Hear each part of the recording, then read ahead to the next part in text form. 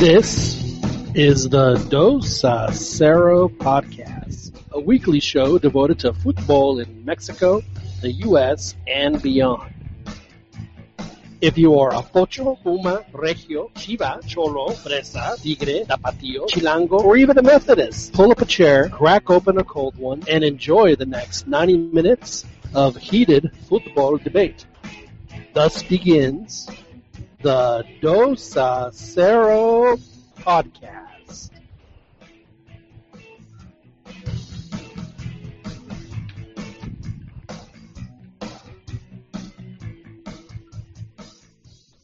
Hello, good evening, and welcome to the Dos a Cero football podcast. My name is John Hugh. I'm glad that you could join us this evening.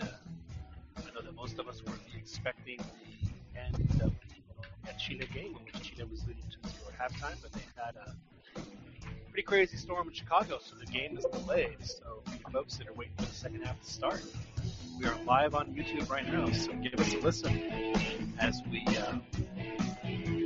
will take you through at least the beginning of the match, the restart of the second half. But like I said, this is a Dos a Cero podcast. We are live on the YouTube.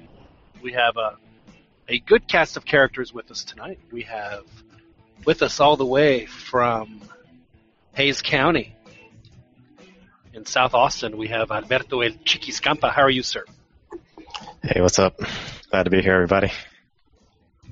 Glad that you're with us, Albert. I know that we missed you when we had the special edition Siete a Cero podcast back Saturday night, which we'll probably talk about a little again this evening. Out in Phoenix, Arizona, a gentleman who is anxiously waiting the loser of this match to play the U.S. in the meaningless third-place game. But it will be Phoenix, and we will have presence there, so it's good to have Fernando Regino with us again. Fernando, I applaud you for your effort to go all the way to Santa Clara and then drive back to Phoenix. A yeoman's effort. Thanks for doing that for us. Not a problem. It's a pleasure to represent this podcast, Dos a Cero podcast, soccerchronicle.com.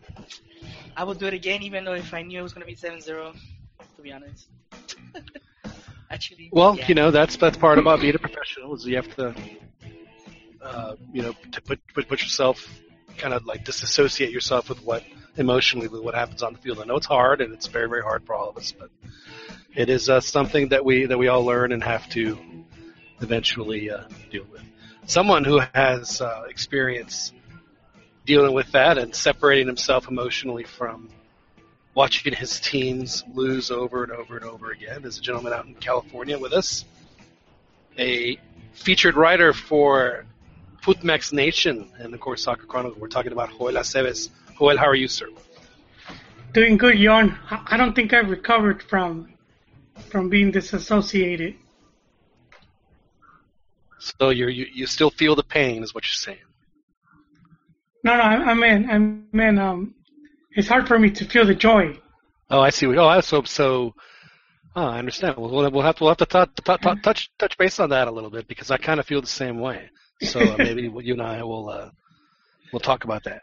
And of course, down in Pachuca, our special correspondent, who is in the middle of one of his kids in a tryout with Grupo Pachuca. We're all very proud of him and very proud of his kid. Of course, we're talking about Juan Uribe, who is a little under the weather, but got his sexy radio voice working. Good to hear from you, Juan. Yes, hey, John. Hey, everybody. How you guys doing? It's like I'm listening to Barry White. Goodness. Oh, hey, throw me some. I'm gonna look up some of his lyrics. I'll read them to you.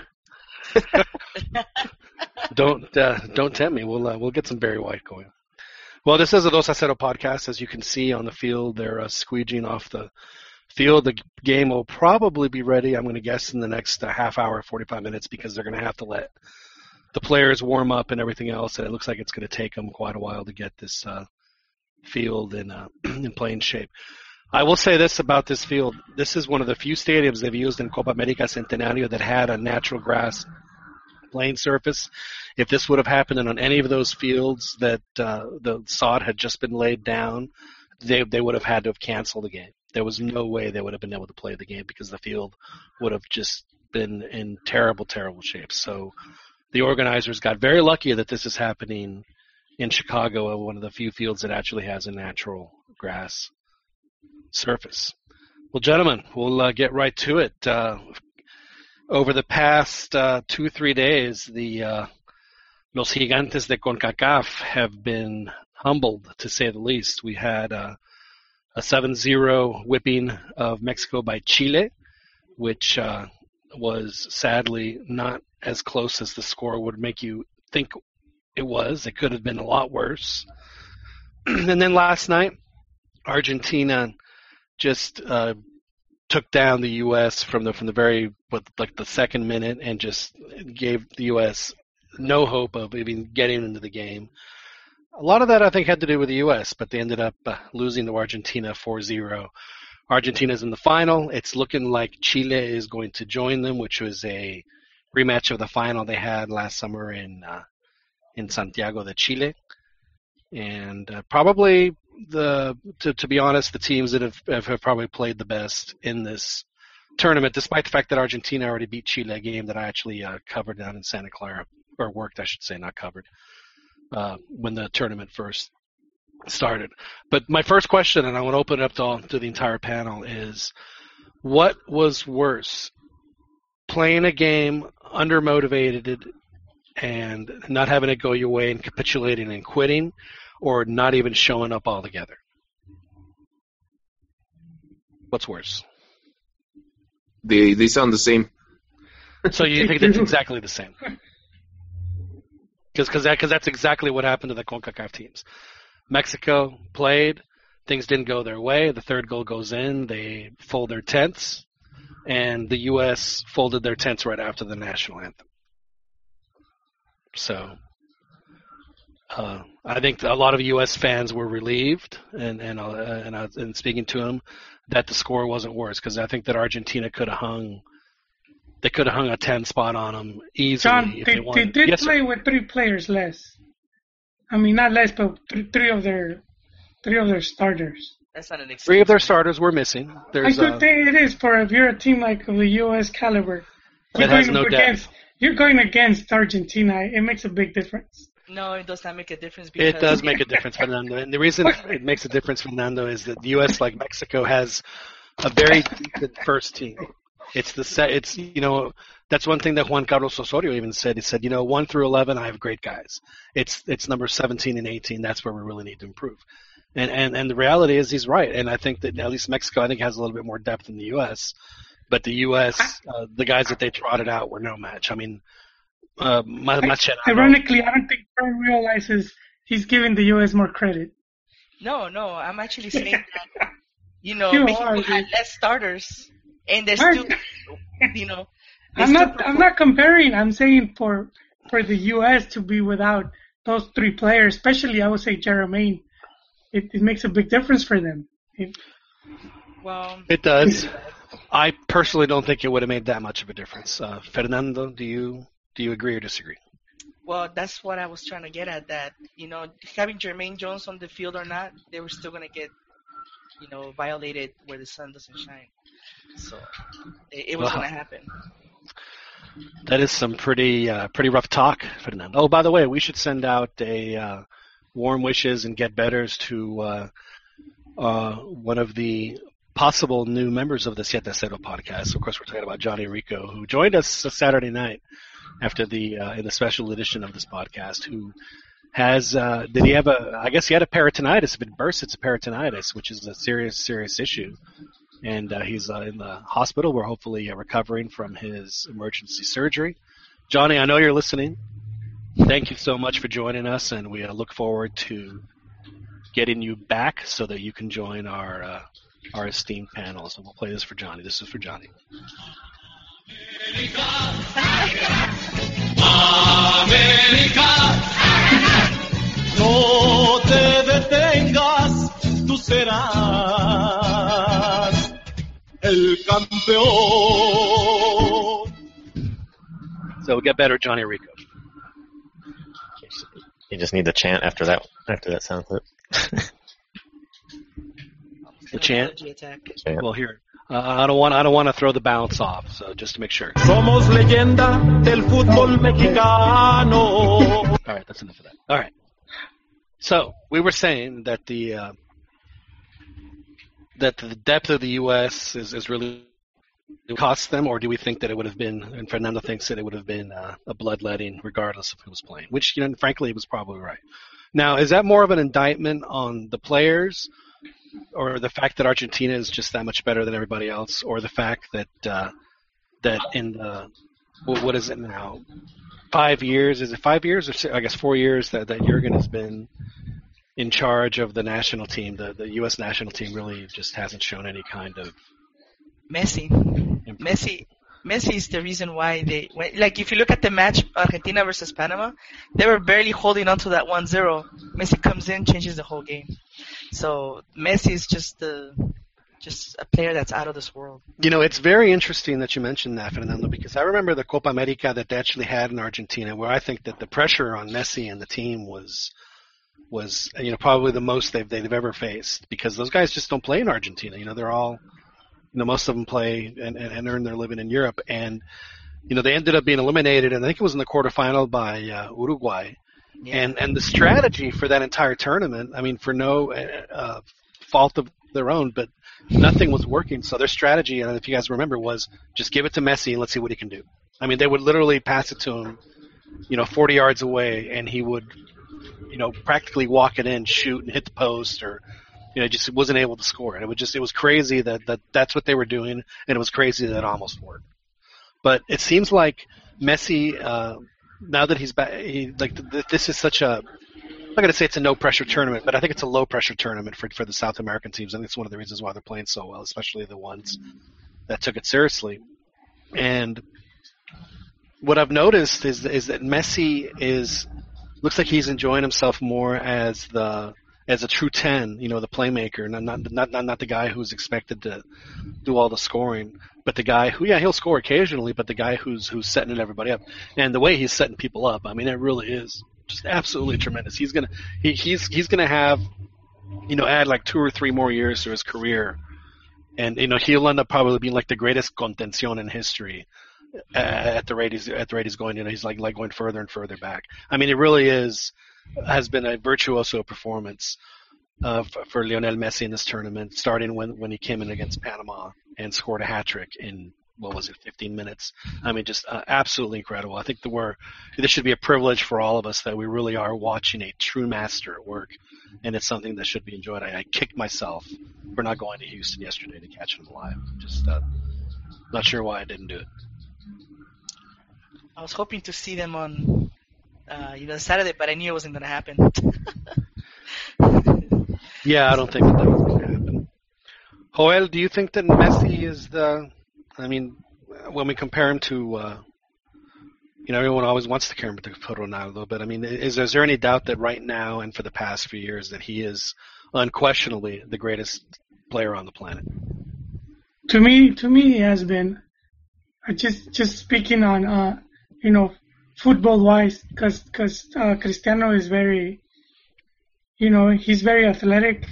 He looks like a dude that could have excelled in other sports. And then Messi is just pure football. I don't think you can compare the two. I think they play different. They have different styles. Cristiano's better at a lot of things than Messi is, and Messi's better at different stuff that... Certainly not free kicks. Even that's different. I think Cristiano has better power, and but if you see that free kicks than Messi. If you see the percentage of he does every free kick for Real Madrid, and he scores almost none. Now imagine if you got both on the same team. I don't think it probably it's would gonna happen, man. My Pumas are looking into it.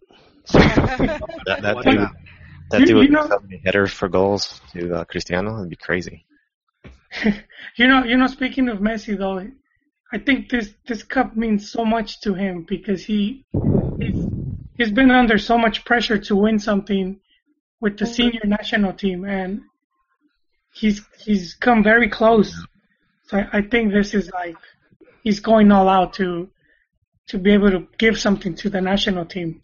Now, Juan, as a professional warper of minds and developer of talent, I know it's very easy for especially for the young kids that they want to emulate certain players with how they perform on the pitch. One thing that I've always just impressed me about Messi is, yes, they're going to foul him, and no, he doesn't. What's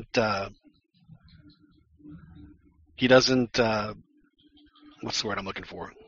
Not accentuate, but make the foul worse than it is. He just gets up. Whereas Cristiano Ronaldo is more of a, he plays the refs a little more. Is it easy for you to show players, say, man, this guy's the best in the world, and look how hard he works, and look how serious he takes it? If you want to get to any kind of decent level, if you're going to emulate a guy, emulate this guy. Is it easy to say that for a player like Messi? Oh, I thought you were going to say Cristiano. I think Cristiano's a prima donna on the field, personally, but that's just me. It's hands down, Messi is the best one between the two. Go ahead, Juan. I don't know. Messi to me seems like a guy he had a marble. He would have been a master. What's that called? Caniquero or whatever you want to call it. And he on a soccer ball, he absolutely loved it. And on the pitch, I think he's just a natural. Obviously, I mean, he still worked hard, but I just think for him, it just comes a little more easy to just be where he's at, and he's just simply, so when people looked at a piano, he just produced genius. Now, Albert, you mentioned something last week when Argentina played Bolivia, and I think we're getting to see Messi at a certain level, like Pelé, where even his misses or his plays that don't count are almost as celebrated, because what he did to that Bolivian goalkeeper, it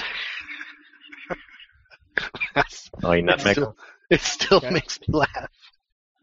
That was crazy. Yeah.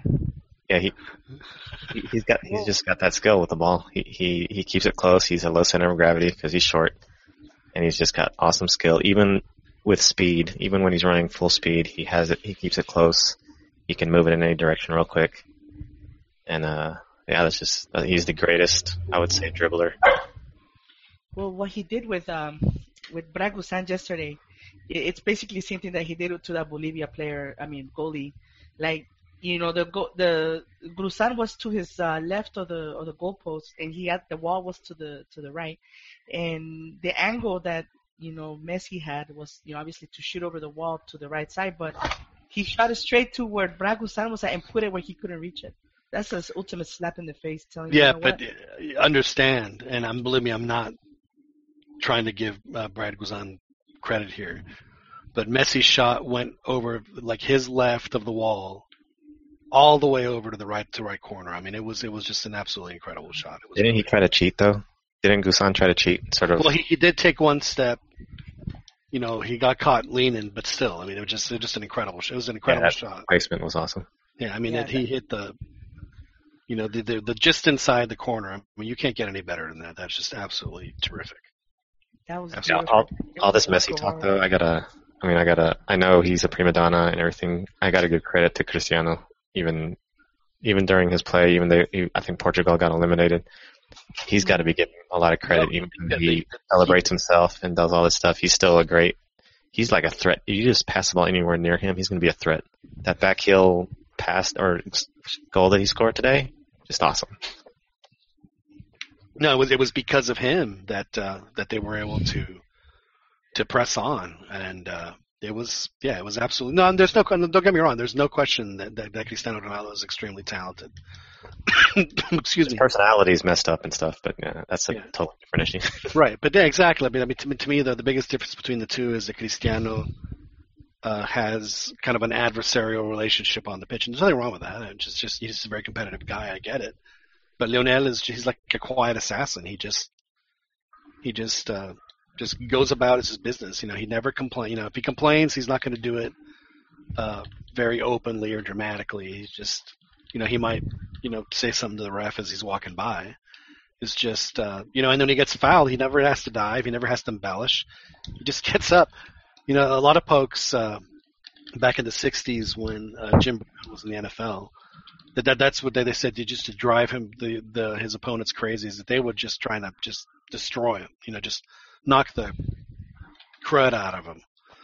And Jim Brown would just get up and walk to the huddle like it was nothing, and it just would drive him. You know, he knew it. It would just absolutely drive him. It would drive him crazy. And that's what Lionel Messi does. Is like, you can knock me down however you want, but you know, I'm going to get up and I'm going to take a free kick and I'm going to score. And I do happen to find it very interesting that it was. I think it was Brad Wondolowski that fouled him. Got a yellow card for the free kick, and then he scored on the free kick to make it 2-0. Yeah, that clothesline. It was.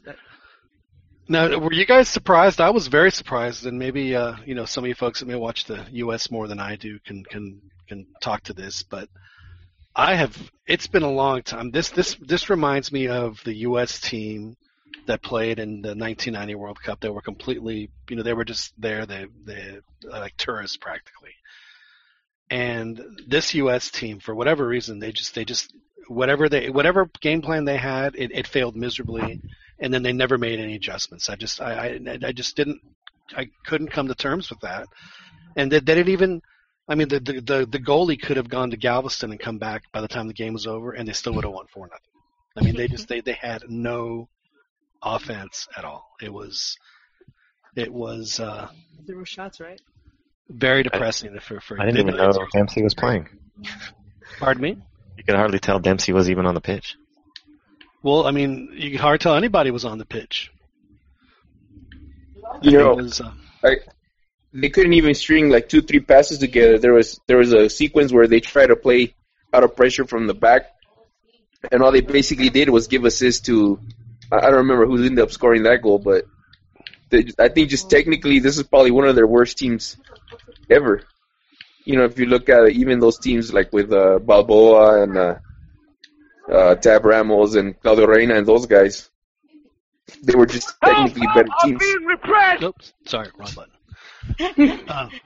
No, you're absolutely right. I mean, they had no. I mean, they showed nothing. I mean, from the very beginning, they had, which is so unlike a U.S. team. Because I mean, quite honestly, and Joel and I talked about this. Maybe if we were, I can't remember if we were live or not.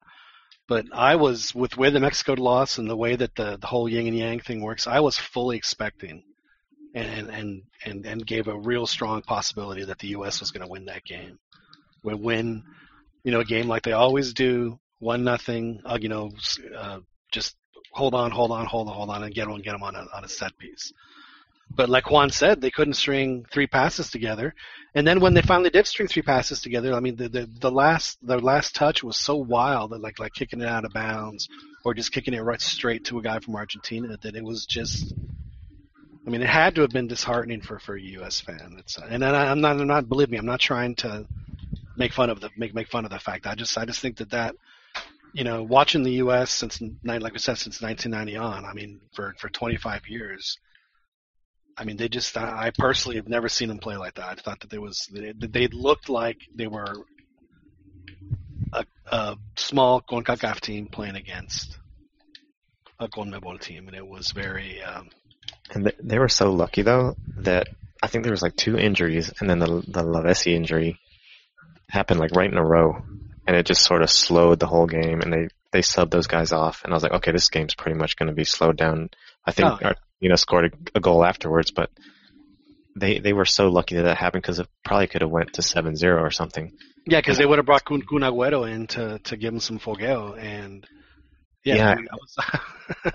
That should have happened because it's sort of upsetting, and I think on Twitter we were talking about it, that Jurgen Klinsmann was, you know, he was finally getting some heat, and it was like, okay, the U.S. soccer's finally catching up with the world, and then they go in and they get to the quarterfinals and do well, and then he loses 4-0, but he's still like, oh, happy. I mean, no, not happy, but laughing at the press conference and all this, like, you know, his job is still secure. It wasn't before, but now that he got to semifinals, it's secure. So but it's weird that happens, and only this one dude on, I think his show's called The Herd, was ripping into Klinsmann and everything and saying, why isn't the press criticizing and more critical of him and everything? But well, that's something that we've talked about for years. Is that they're not critical at all, and they never have been. And then the one time they write a negative article about it, they wear it like a badge of honor. I saw a lot of criticism towards Klinsmann about that game, about his lineup, but, like you brought it up earlier, John, that, maybe if they would have had those 3 other starters, but I think just simply they're not in the same class as Argentina, and, they could have swapped out all their players, and it wouldn't have mattered at all. Well, there's no question that even when Mexico plays a team like Argentina, I mean, they have to have their best guys, and they have to play, and each one of those guys has to be at his best to even, let's be honest, to even be on the field with them. As they say, playing al tú por tú, yeah, it's going to happen. But I mean, the only way that Mexico can stay in those games is if they have to be, 100% concentrated on what they're doing. Because if they lose their concentration or lose their focus when they play against a team like that, we've seen what happens. It can get very ugly very quickly, which is what we saw this past weekend. So, I guess that's the part that surprised me most is that. The U.S. and Mexico too, both of them, when they play against teams like this, I mean, we talk about it all the time, how Mexico plays up to an opponent, the U.S. plays up to an opponent at a certain level. It's something that they in their history have done, and for neither of them to do it in what was essentially home games for both teams, Mexico playing in California and the U.S. playing in Houston. To just lay an egg like that, it's just horrific, and frankly, it makes us all look bad. I think it's going to be. I think that both federations are going to have to take a long look and see, what they're doing and what they can do to, maybe they can start thinking a little bit more long term instead of these short term goals that they set for themselves. Who knows? Who knows what's going to happen? Now. Do we need to dig in more into do we need to start picking some scabs, or you boys want to move on to a different topic? Juan, we never got your coach's perspective of what happened Saturday night. John, I felt like just stunned. That was, I guess that's the word that would describe it. Saturday's game, and I mean. There's a lot of criticism weighed at Osorio, which I think is valid. But I think at the end of the day, when you look at the game, and it's come out in recent days, the players, they just simply gave up. And it's disheartening is probably the word. Because that's the last thing you want to see as a fan. That's probably one of the last things you want to see, like, you want your guys to be warriors, to give their heart out, so what? And I think in that respect, the U.S. national team can probably be praised, because even though they were outclassed, at least they showed some heart, showed some grit. But I don't think they did, Juan. I think that's the issue, is that I don't think they showed heart or grit. I think that from the minute the ref blew the whistle to start the game, I think the U.S. knew they were going to get their ass kicked, and they played. They played like they didn't want to lose. They didn't want to lose 7-0. 0 shots on goal. That's the way that I thought. 0 shots. 0 shots. 0 shots. Not even on goal. 0 shots. Yeah, exactly. Yeah. Yeah. I mean, you're right in that respect, where they were just playing to not get killed. Exactly. Which is so unlike. That is so unlike. But usually they're good at that. They're good at. I thought their bunker and their defense would be a lot better than what it was. I didn't expect their offense to be good at all, but their defense wasn't as good as what it should have been. I thought it should have been. Well, the thing was is that there was no. It seemed like whatever tactics they had, it seemed like it was all like half baked. Were they going to press? Yeah, a couple of guys were pressing, but then the rest of the team wasn't. I saw plays where Argentina would pass it back to the goalie, which, by the way, for the U.S., I think was the pass that they completed the most, was the pass back to the keeper. It seemed like they did it like 100 times. But so, what do you think, Juan, about? I think they were talking about Osorio pushing up the back line is what messed them up a lot. I don't. I talked to my, one of my fellow coaches, or profs, or whatever you want to call it, and he pointed something out to me that a lot of times, and I actually I watched part of a replay or replays of the goals, if you notice, most of the goals that were scored, you ended up with the back line being 1 versus 1. And even, Osorio has talked about he always likes to keep a one-man advantage. And I think that was probably the biggest breakdown defensively, where you would have the Chileno, attacking mids just crash the box, and you would not have any center mids following him in to mark them up. I don't think these guys are used to doing that, or even if you tell a player, hey, correct this, like a lot of times it will take them a couple games to figure that out. And I think these guys they just simply were not ready for that type of game where the opposing team is so dynamic. Their desmarque is just the system of play that they use is unpredictable.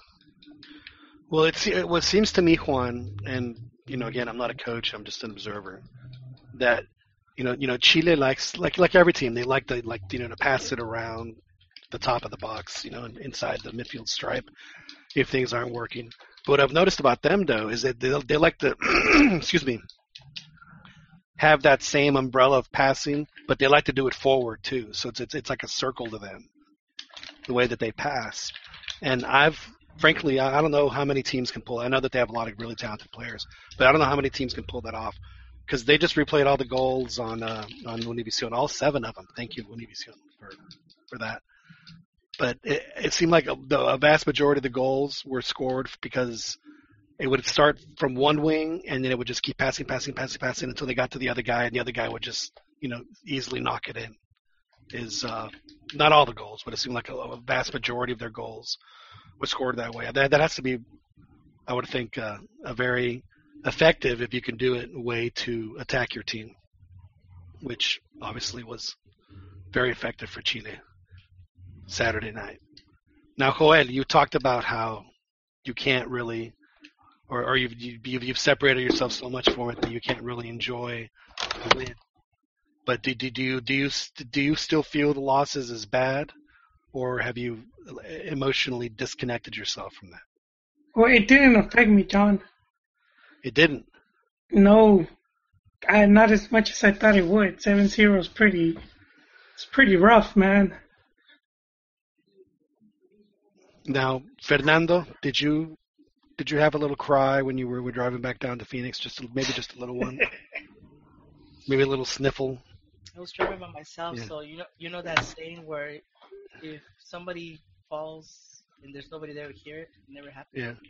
Was there a bug in both your eyes? Was both your eyes irritated for like 15 seconds? Probably, yeah. Yeah. He had mocos coming out too. Yeah. He had the mocos dripping out. Now, Juan, you're down in Mexico. You're in Pachuca. What was the mood of the press and the fans and everybody down there? I mean, what did the Pachuca folks said about it? Yeah, I did talk to. Give me one. I did talk to some fans, but their criticism, I don't think they actually watched the game, because one of the criticisms was he played Torres Nilo in center mid, and so that was a clue to me that these guys didn't watch the game, and they were not happy with Osorio simply because he lost.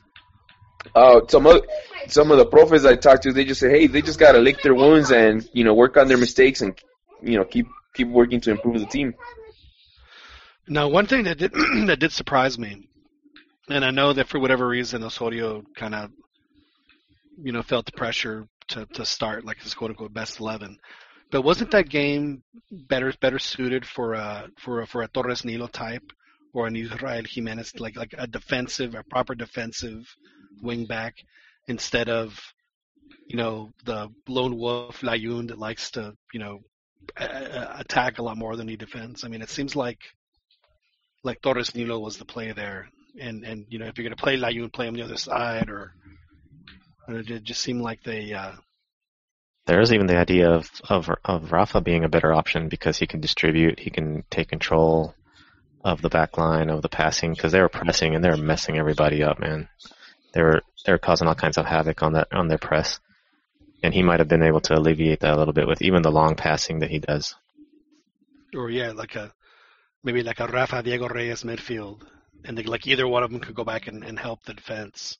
Yeah, it seemed like Osorio's, in retrospect, his lineup was way too offensive. Like Juan said, though, it's a good learning. There's a lot of things to learn, though. Wait, right there, Chiquis. I've been hearing that a lot. Let's hope he learned. And do you think he will learn? Well, that's the thing. That's why he has to go. He wasn't brought here to learn. He was brought here to execute. Yeah, we didn't bring him here so he could learn how to, from those mistakes. He came in because he had a system they thought was going to work. And this was the main event to showcase, what he brought to the table and how it was going to impact how the team was going to improve, and it never did. If we see from the Chile game, the Chile friendly, and if we look at all the games from the group, they kept doing the same mistakes. Chile did that stuff last year, though. Chile was dangerous last year in the Copa America. No, but I'm saying Mexico. Let's not focus on other teams. Just Mexico. So if you look at like the mistakes there that led to goals, turnovers, all of that, even against Jamaica, where we shouldn't have, with the team we have, we shouldn't have struggled so much as we did. And looks like Twitter confirms that there'll be a press conference tomorrow at las instalaciones de la FMF. Uh-oh. Yeah, they're going to announce that he's staying. Yeah, but like so I'm going. He never figured it out. Hey, that's kind of it was clear to see the team was messing up, and it's like he just kept going with rotaciones and changing lineups, and he never. And by the time we get to Chile, that's pretty much where he failed to correct it. It came back and it affected the team. I almost want to agree with you. Hey, Jolie, do you guys, and this goes for the rest of you, do you remember that video with Osorio and Chelis, where Osorio schooling Chelis about what would you do if I press you here and then I press you here? Yeah, I do. I saw it. Now, if you look back at this game, were the players able to execute Osorio's game plan the way he described in that interaction with Chelis? Because from my memory, I don't remember them being able to do any of the things that he pointed out in that clip. Yeah, see, you're correct, and that's the other point I wanted to make, because we have a team that this is a team that has been together for a long time now. A lot of the players are going into their fourth World Cup, and then the rest to their third World Cup. So I mean, you don't really have to reinvent a style or try to bring something new to a team that's already pretty capable. You just have to find how they perform better. And I gotta point out to something John said when Tuca was with the team before they played the U.S. when he asked the players, what system they wanted or what position they felt better playing. ¡Cállese, carajo! No, Jolie, that's the federation's fault though. They brought him in. They knew the way he works. I mean, there's a body of work you can look at. No, you're completely right, because they probably felt. No, I think go ahead. Yeah. What I was gonna say is I don't think the players were able to execute his game plan, because they ended up trying to touch around the press, and they ended up turning the ball over, every time. So I think, to me, it's just the players, they're not used to what he expects of them. They're not used to executing his game plan, per se. And we can't stress this enough. And the fact that Juan didn't fire Piojo so they could bring in Juan Carlos Osorio. Juan Carlos Osorio was just the next guy on the list because the guys ahead of him said no. So we can't stress. I'm not saying that he's not a good coach or he's not a capable coach. I think he's a very capable coach. Like everyone says here, we hope that he learned, because whether we like it or not, he's going to be the coach at least for the next few games, depending on how they do. And but again, he was brought in because everyone else said no. so he was not necessarily their first choice. But he was one of the few guys that actually won, that actually wanted the gig. And I guess there is something to be said about that. And let's face it, if he, he's one thing that he has in his favor is that I do think that he's a guy that learns from his successes and his mistakes. So he's gonna get a chance to prove himself. And was he wanting to put crema on los tacos? He boost his street cred on the field and maybe use Mexico as a jumping point to something greater. I think that is certainly his goal. I'll tell you what, he's got his work cut out for him now if that's what he wants to do. Yeah. I don't think that's necessarily a negative, because if he wants to, let's say, end up coaching Real Madrid one day, then he needs to deliver with Mexico somehow, Just like Hugo Sanchez, right? That was a stated goal to land Real Madrid gig. He needs to beat U.S. in Columbus. That's my expectation now. No, Hugo's was to win the World Cup. He said it. He actually believes that. And he was ridiculed when he said it. That's his elevated. And then when Piojo said it, he was praised. Yeah, exactly. And the same people that are praising Piojo now don't want him back. So that kind of shows you where Mexican people that wanted Piojo fired want him back. Hey, check this out. You guys mentioned this in the Twitter. I think it was Jolie, that one that brought it up. Maybe that Vergara was being the voice of reasoning and saying, "Hey, let's stick with it." It was Pichichi. He was saying that he called in a radio show saying, "Hey, we need to stick with long-term projects." And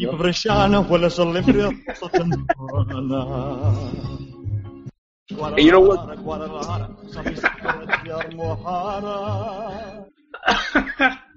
Hey, Cuauhtemoc also backed up Osorio. He said, he's a coach, he's a profe.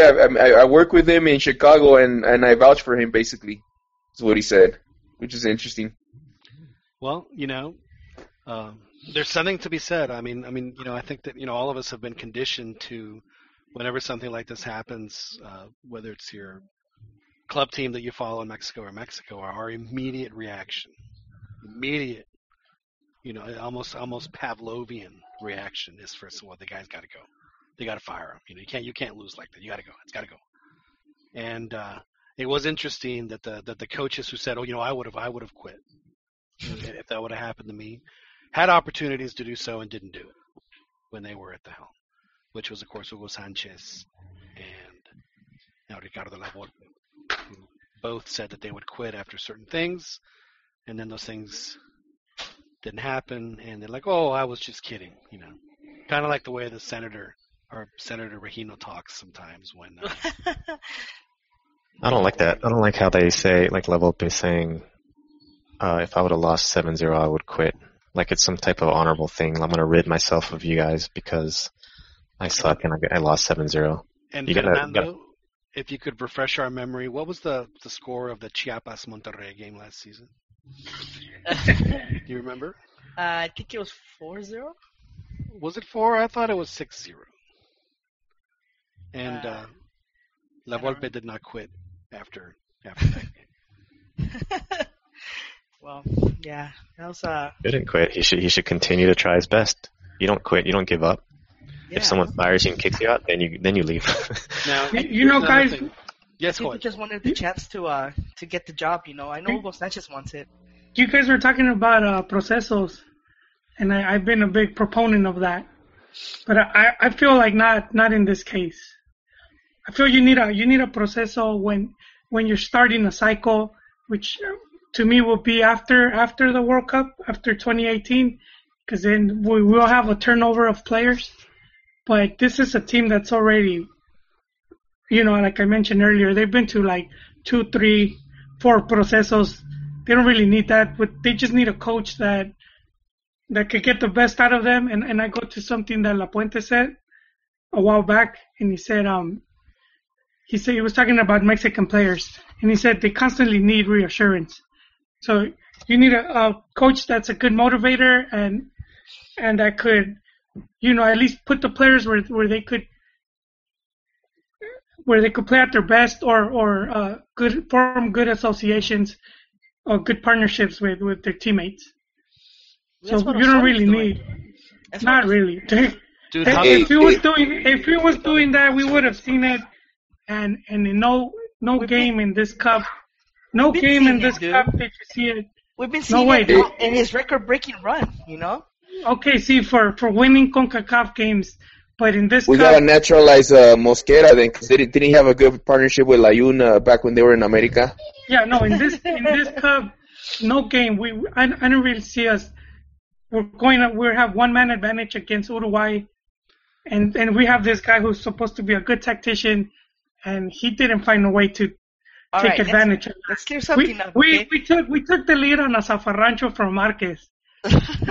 Against Jamaica, dude, we got lucky. That's straight penalty kick, not given. That is a clear penalty. Against Venezuela, you had Tecatito channeling his inner Messi. How many goals did we score on the run of play that was good? You know, una buena jugada de toques. Which goal? Versus Venezuela? They were touching well. They were finishing. Yeah, he put that. I mean, Tecatito rescued himself because he had a few sitters that just, it was easier to score than to miss it. Okay, so Juan, you're Osorio.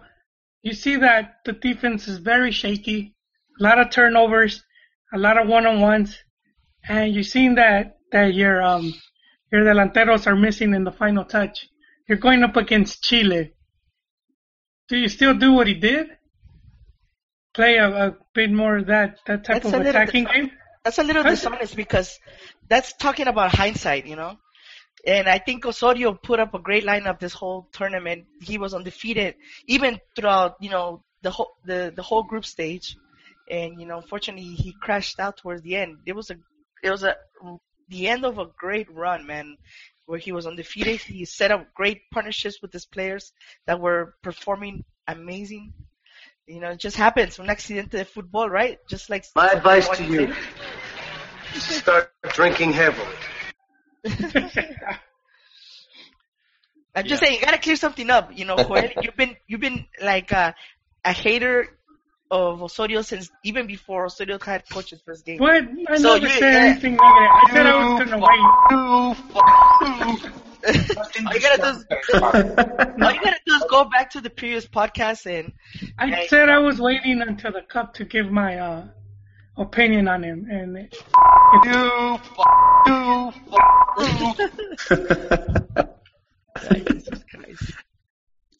Hey, if he's not gonna make it to Russia, why hold on to him? Exactly. Just right now, just like a Band-Aid, get rid of it and just put any coach, dude. We don't need this is the thing where I think they sold us on this idea of we bring in a world-class coach. Be it Bielsa, sold on that idea. I don't know if those words came out of anybody's mouth over there.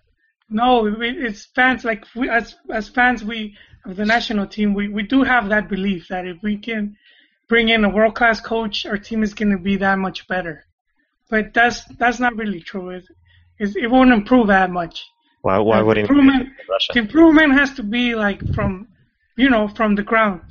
Why would Russia, man? He's gonna breeze through because you're still going with the same players we have now, and we just have a talent level that's just we're still below.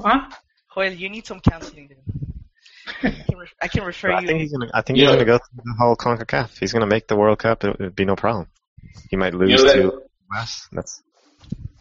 And then lose in the cuarto partido like always. Yeah. They have negative Nancy's, man. Jesus. Yes, Juan.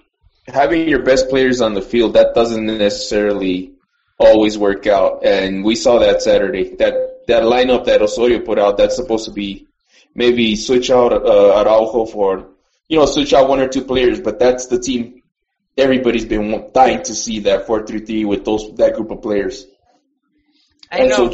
So just throwing them out on the field like a FIFA lineup and saying, hey, it's going to work itself out, that's not exactly the way it works. And if you look at Chile, they're not a team that, they got a bunch of players from Colo-Colo and said, all right, we want you to play this way, this type of movement, this type of possession style, this type of pressing, run like mad the whole game.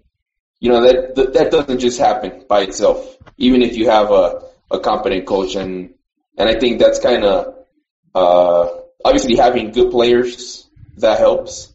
And from it looks, Mexico has good players, so they're missing something. And so you got this new guy, new system coming in. There's going to be growing pains.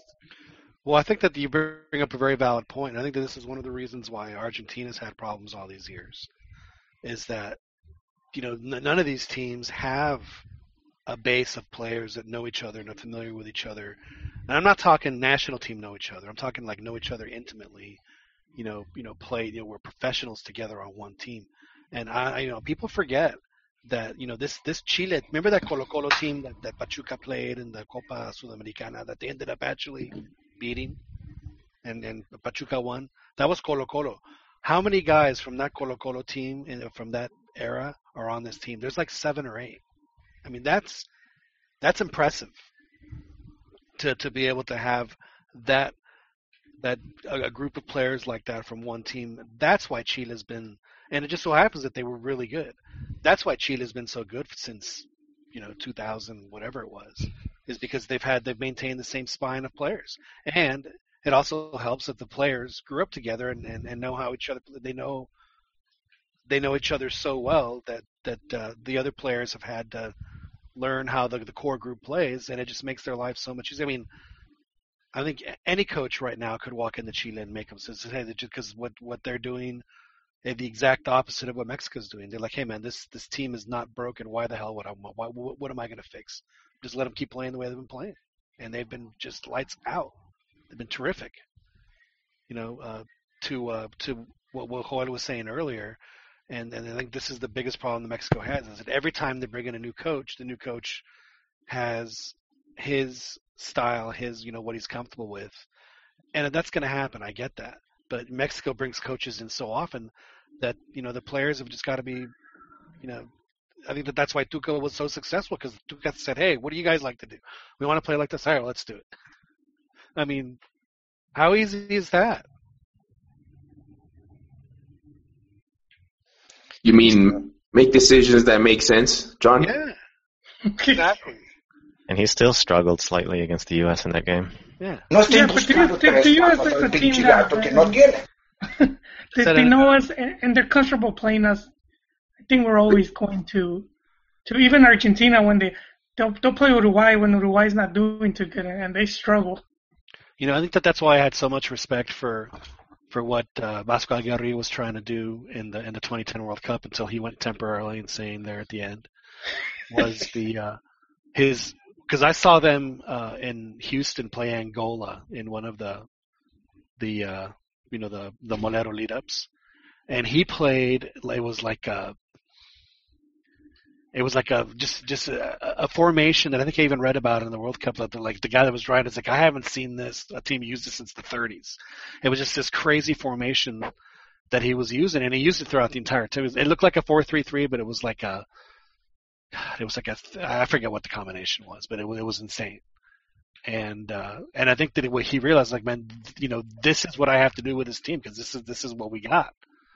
It's I'm going to put him in the best position to win, and it almost worked out for him. And I think there's just a couple of personnel moves that probably would have been handled differently. But anyway, Mexico just doesn't have a style. They just don't have a style, and whatever style they do have is lost, and that's what the next coach or the current coach needs to do, is find it. Mexico does have a style. It's called La Volpismo. That's the one that's gotten the best out of our team. What did we win? A Gold Cup? That was the best? Well, we just need to bring Piojo back so he could bring back La Volpismo again. But I'll take La Puentista. Yeah, the best Mexico's ever played in any tournament, I think, has been under Manolo Lapuente.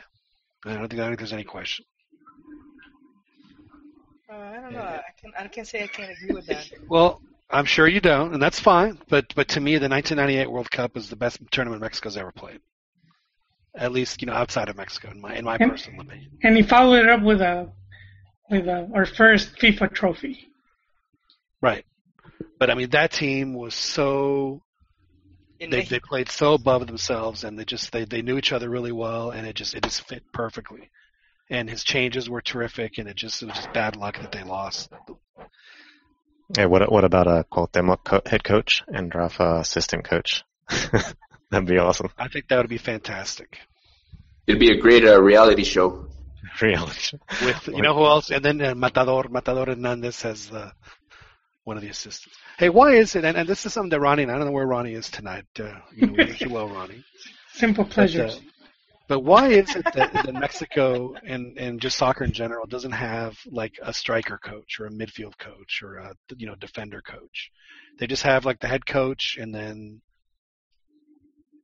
some assistants, and that's it. Like they do everything. I mean, it seems like it would make a lot more sense to if you're going to be a striker, just be a striker and have a former striker, someone who understands the position really well, show you what to do. Yeah, I don't. They have a goalkeeper coach, but why don't you have why doesn't Hugo become the entrenador de delanteros of the team? How great would that be? Borghetti could be the header coach. Yeah, I'm seriously. I mean, that was my one big regret about cutting Hugo off like that, the way they did, because I could not wait for him to get his hands on Carlos Vela and Giovanni to give him some tips and give him some of the stuff that he used to do and some insight. I was like, God, who better to teach these kids than that guy? The greatest. Yeah, he's like, Kern, you and I are going to have some fighting words. You better watch what you're saying. You may not be old enough, because I am telling you, dude, there is no one has played the way Hugo has, and it's not even close, dude. No, I agree. He was the best striker on the planet for about 5 years, and it's not even close. Yeah, no, I agree. He was great when he was a player, just not as a coach. If Hugo that's had fine. legs, Well, what I'm saying is that if he would have had the opportunity to give his insights and how he did to a 20-year-old kid who had just an unbelievable potential, and for that not to happen, I think is a big regret. Hugo can still do that. He can donate his time. But it's too late, man. Those guys, that moment is come and gone. That moment is coming. Don't make me bring on my bad cop. Y usted no me va a decir qué carajo tengo que hacer. No, I'm just saying that we still have talent coming up the pipeline. There's Chucky, there's Tecatito. They could come in and as a advisor role. Juan, have you spoken to the assistant? Or is it just the youth team guys that you're talking to Pachuca? Yeah, it's just youth coaches or scouts. Damn. Scout are you coaches. going to start spinning some jazz theories for us? Good Lord. I'm sorry. As you were saying. The midnight hour. Thank you for joining us. I am your father. On the Dos Zero. Hello? As you were saying. No, you're fine. You're fine. You're back. We're waiting for your voice, man. Go ahead. Yeah, go ahead, Juan. Go ahead, caller. I didn't hear part of your question. I'm sorry. No, just my question is: have you gotten to talk to some of the senior team coaches, or are you just dealing with the youth level guys? No, the senior team, they're out they're on tour in the U.S. I think they played Santos last night. Which they're having their pretemporada. That's right. Yeah, and it was interesting because they debuted some of their U17 players, or I don't know if that's their first game, if that's their debut, but Pablo Lopez, that's the guy to look at. Calero's son, he played last night. Wow. But a goalkeeper? No, I think he's a striker. Wow. I'm not sure actually. So it's just been the youth guys. Yeah, I've just been the youth coaches, and I've watched them work, and I haven't seen a striker specific session yet, or any finishing practice. So what that's kind of interesting. Is it like just all technical, like ball skill, or do they actually put them in situations in a game, or both? Let me see. I haven't seen any technical training. Like I've seen more like the dynamic training where they're ladders, coordinations, and specific exercises, touching exercise. A lot of we call it passing and receiving. Just touch the ball, then go this way, and then a certain passing pattern, and they switch it up, and then they go to a scrimmage. By the way, they've got this really tall goalie. He's got to be at least 6'4". I think he's on the U20. That guy's a monster, man. Have you seen him scrimmage? Yeah, I saw him goaltending. They couldn't score on him, man. That guy, reminded me of that Dutch guy in the World Cup, Krul. Right. Is the would you say that Pachuca right now has probably one of the strongest youth systems in not just in Mexico but in the Americas? Have you been impressed with what you've seen? Well, their facilities, they're world-class facilities, man. Whatever it is the best in Latin America. And their teams, their system if you look at one of the teams training, you'll have like easily 4 or 5 coaches just working with a group of about 18 players. And what I've heard is their program is the best in Mexico and one of the best in Latin America, if not the best. It blows away anything imaginable, even in the obviously the U.S., but even in Mexico. Like I think only Santos, their facilities are up to par, but they're just the way these guys are working is completely, off the page, off anything else anybody else does in Mexico. By the way, the second half resumed. Chile versus Colombia. I might have to. Are you saying you're going to step off? Is that what are you abandoning us, Pern? No, I'm just gonna. No, I think you're abandoning us, Senator. You can say it. I'm gonna be observing both. All right. Well, yeah, the game has started. It is still 2-0. As you all know, Chile scored the first 10 minutes, 2 goals. It was eerily familiar for folks that witnessed Saturday night. Now, I was going to ask you something else, Juan, about the facilities. Oh, I know what it was. So, do you have just one boy, or do you have a couple of boys that are trying out? It's from LA. It's only 3 guys came from LA. It was 2 other boys from the same organization. So yeah, it's 3 players total. So there's an organization in the States that I guess is a scouting organization, and they recommend players. Is that what's happening? Yeah, they're actually they're affiliated with Magnitude, and those guys they're agents for Hector Herrera and a few other players. Okay. And so this is like like a affiliate of theirs, and so they got a direct connection. Some of them worked for Pachuca as scouts before, so. Wow. At least all the West Coast guys that end up coming, they're usually referred by them. Now, what are the statistics for a player like that to like how many kids are brought in for tryouts, and out of that group, how many actually get selected? This season, thus far, they have like a 50% success rate, which is actually, that's pretty high. But these guys, the O2s, it looks like they might have 2 of the 3 that came might have a good chance of staying. And tomorrow's like a big day for them to show that they should stay. What is the background of the folks that run this agency? Are they former front office folks? Are they former players? Is it a combination of both? I mean, what has been their secret to success? They're former players. They became scouts, and then they got into coaching, and so but they're former players. Definitely, they have. Did I get disconnected? No, you're still with us. Okay. Yeah, they're definitely former players. They were, in various teams. Maybe they didn't get as far as they had hoped, and so, but they found a niche, in their after retiring from playing. And are they the ones that have the 50% success rate, or is it if right, you bring in 60 players, then overall, then 30 of them are going to make the the chance to train with them? They're very selective, like which players they will send because, well, they look for like kind of some character traits and right. They don't want to waste much of his time, is what you're saying. Yeah, because there's a lot of talented players in the U.S., but some of them like mentally or they're not. You could say they're not responsible. They look for kids that they do well in school, that they have a positive outlook on their future, those kind of things. Because this is a big jump. And I don't know what's happened to our screen, and I hope it can't be possible.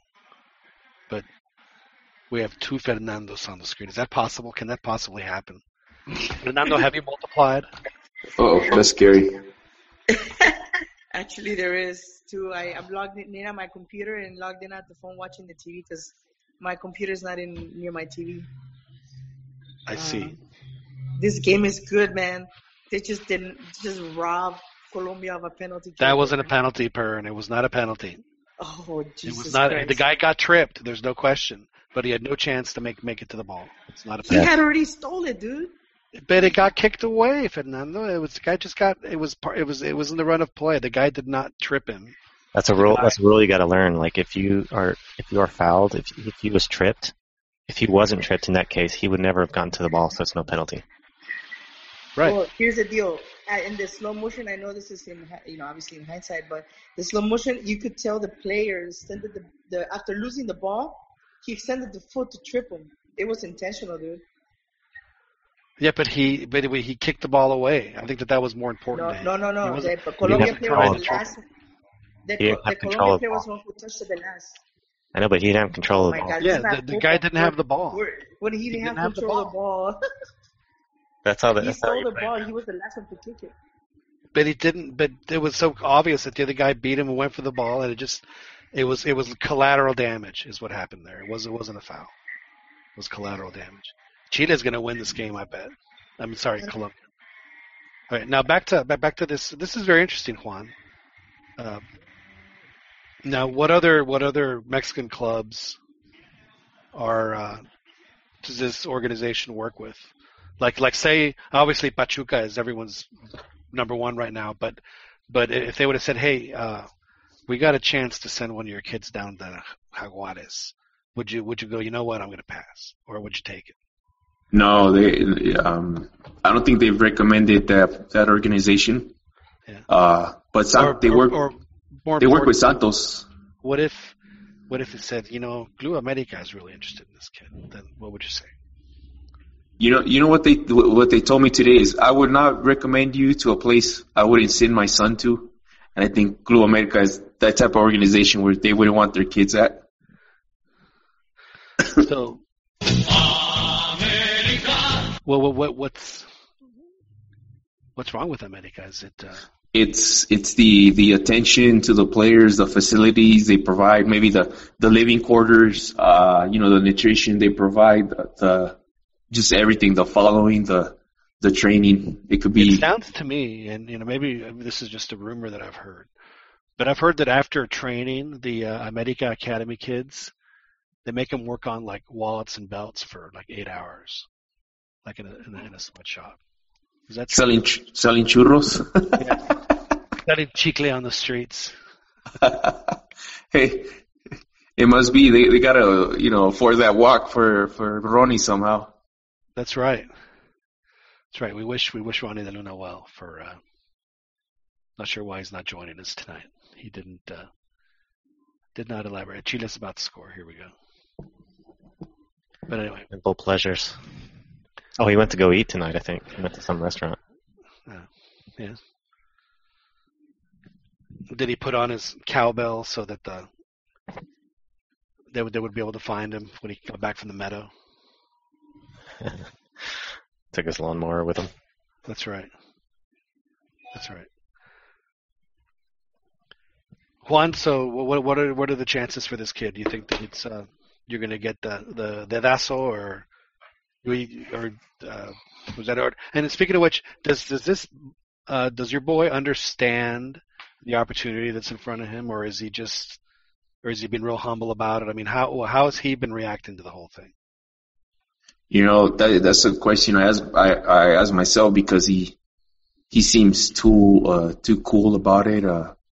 I'm not sure if he gets it completely or if he's just like, all right, I'm just gonna get to work and kind of hope for the best sort of deals, not get that way, kind of be always in what's that state, like a balanced emotional state. So if he's nervous, he's not showing it. Is what you're seeing? Yeah, it could be that, or he's just a cool customer. I don't know. Has he been performing well enough to? I mean, obviously you're proud of him, but has he met your expectations for him? Has he exceeded them?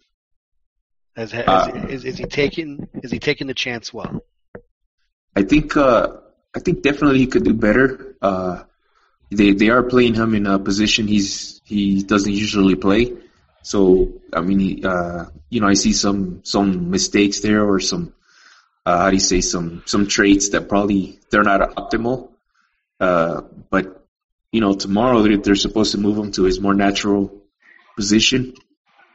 So it's going to be his deal breaker or deal maker.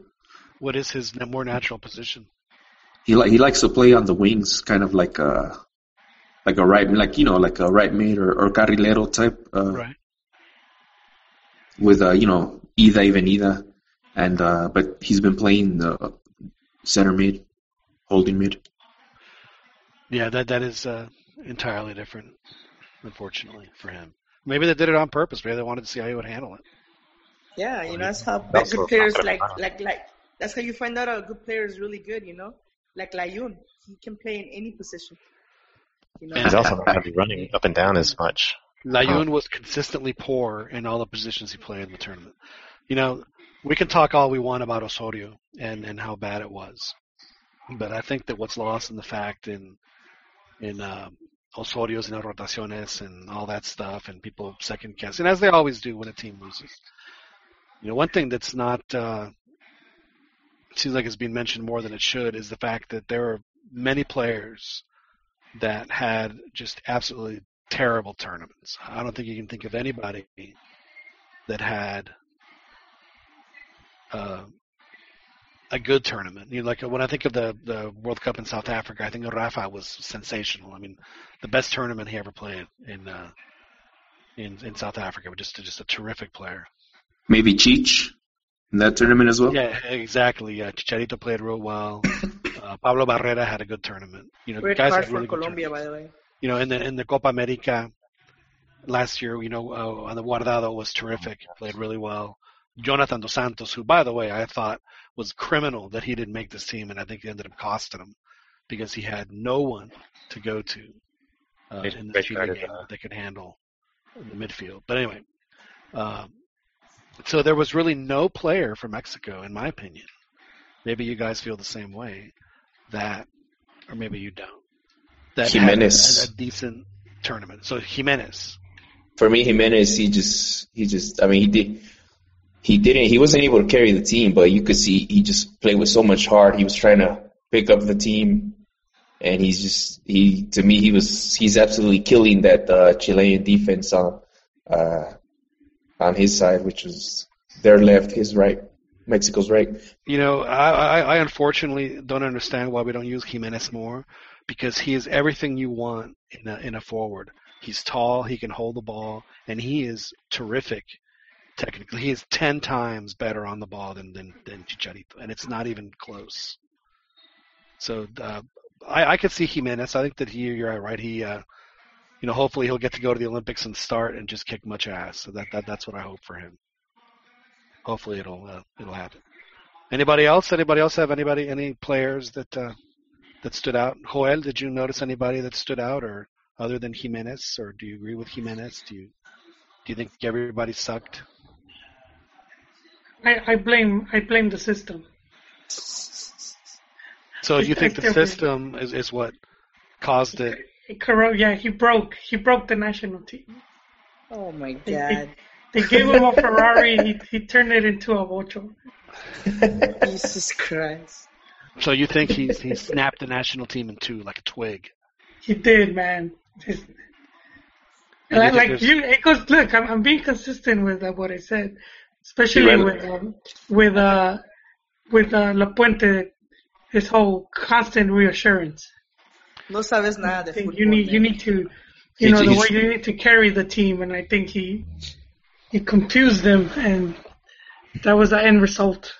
What did he tell him? The ball was square? No, just like what you were saying. Like it never seemed like they picked up on what he wanted them to do on the field. They're supporting him though. They're believing the hype. They're saying they want to learn from him. That's what they say all the time, dude. They say with every coach. I don't think you could find me a time where they went against the coach.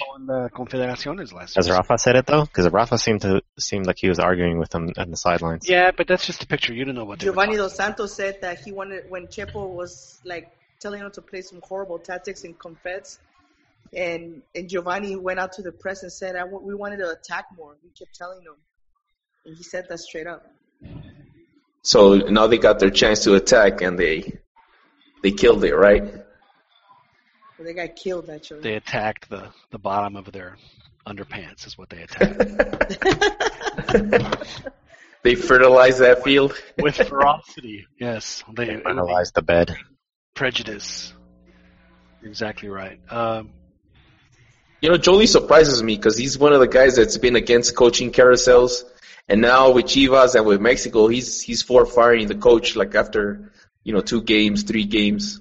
So I already explained it though with. No, I want to hear more of this Chivas conflict. Keep going, Bob. So you just want to hear the song.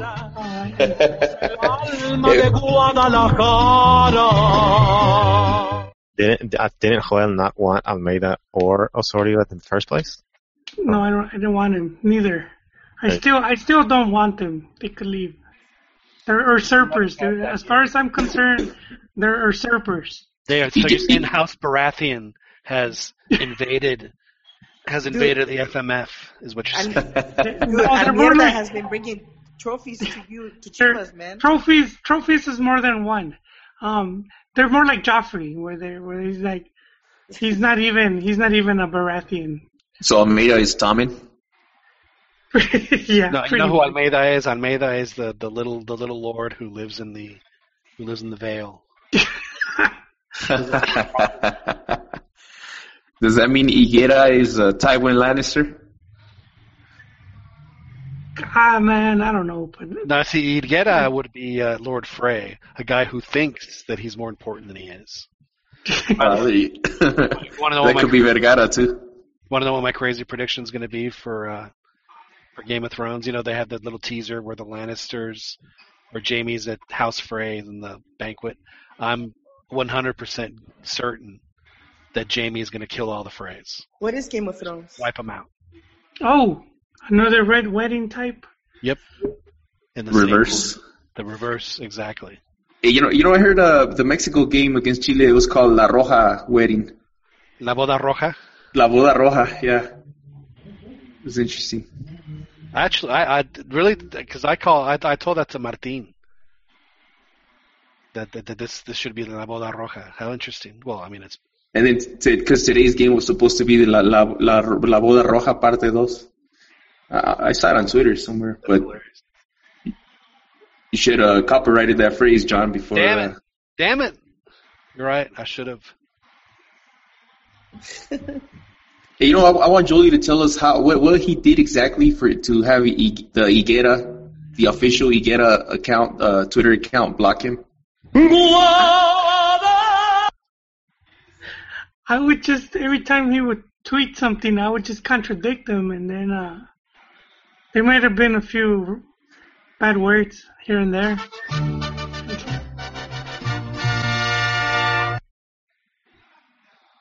So you only that's it, man. You only do risky stuff with a troll account, man. Yeah, and then one day I couldn't go in there anymore.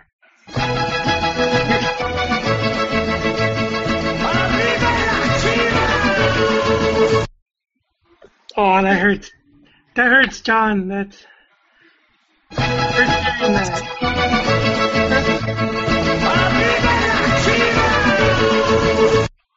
I can't believe Well, you're I have high hopes for Chivas. It's the only way Mexico's ever going to maintain any kind of consistency. It's the only way. I had a similar feeling, but just seeing how the organization is run, I've lost all hope. What are you talking about? I'm not saying it's They going to just happen got within a the next trophy. couple of years. What we're talking about, Fernando, is with this new rule, the chances are pretty high that if there's going to be a base of any team, it's going to be, let's face it, it's going to be filled with foreigners. So Chivas, being who they are, that don't do that, have the opportunity to show or to have the base of the team of Mexicans, and if they get good ones, then it can be the base of the national team because, frankly, they're probably going to be the only Mexicans that are playing. That's what we're talking about. That could still happen with, remember with Bielsa working with Atlas in the... I find it offensive that you guys say that no Mexicans are going to play in the Mexican League, because that's insinuating that we don't have any good enough Mexicans to fight for a spot. That's not what we're saying at all. We know there's plenty of good Mexicans. What I'm saying is that they're not going to play them. Yeah, they will. Look at what's his name, Cesar Montes from Monterrey. That's one example, Fernando, out of 18 teams. Now, I understand what you're saying, and I do think that there's going to be, if the Mexicans that do play are going to be very, very good. There's no question. But again, what we've noticed of these great teams is that they have, and their spine is made up of players from the same team. And the only team right now in the Liga MX that's going to be able to do that on a consistent basis is Chivas, just because of their personnel policies. I don't know. Doesn't that mean though that the base of the national team, they will be playing against the best possible competition? So it's like if you sharpen a knife, if you keep sharpening it more and more, it's going to be iron, right? So in a way, obviously, maybe short term, you might see, some of the, what's that called, outliers dropping out. But in the long term, it could benefit the national team. Yeah, I mean, it'll benefit the national team eventually. Yeah, there's no question, which is why, again, But Joel, unfortunately, doesn't think that this particular regime will be able to do it. Not with Vergara at the helm. Well, he has to. He's not going to be there forever, and things will change. I hope that's true, John. But it's disappointing, really. Like as Chiva fans, we talk about the history, but we go way back, and it's kind of like when you read about Jesus in the Bible. You go from when he's a little kid, and then you skip forward till he's 30 years old. It's kind of Chivas. You talk about Campeonísimo, and then you skip all those 30, 40 years of fracasos, and you jump to right now. Huh? Nothing. Sorry. So Was that Tomás Boy? No, that was no. So that's kind of like what it is, and what we don't see is how it's kind of like sad, really, like all of the families that inherited the team. Can we talk scenarios?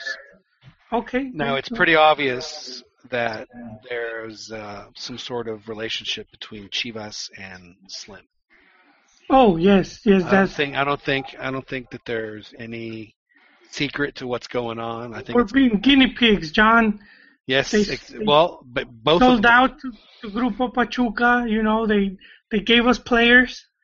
Pretty much Chivas Esmeraldas right now. They gave us the León midfield to help strengthen the team, and they're gonna see how it goes. Did Gallito cry in his press conference? Nah, dude, Gallito's pretty boss.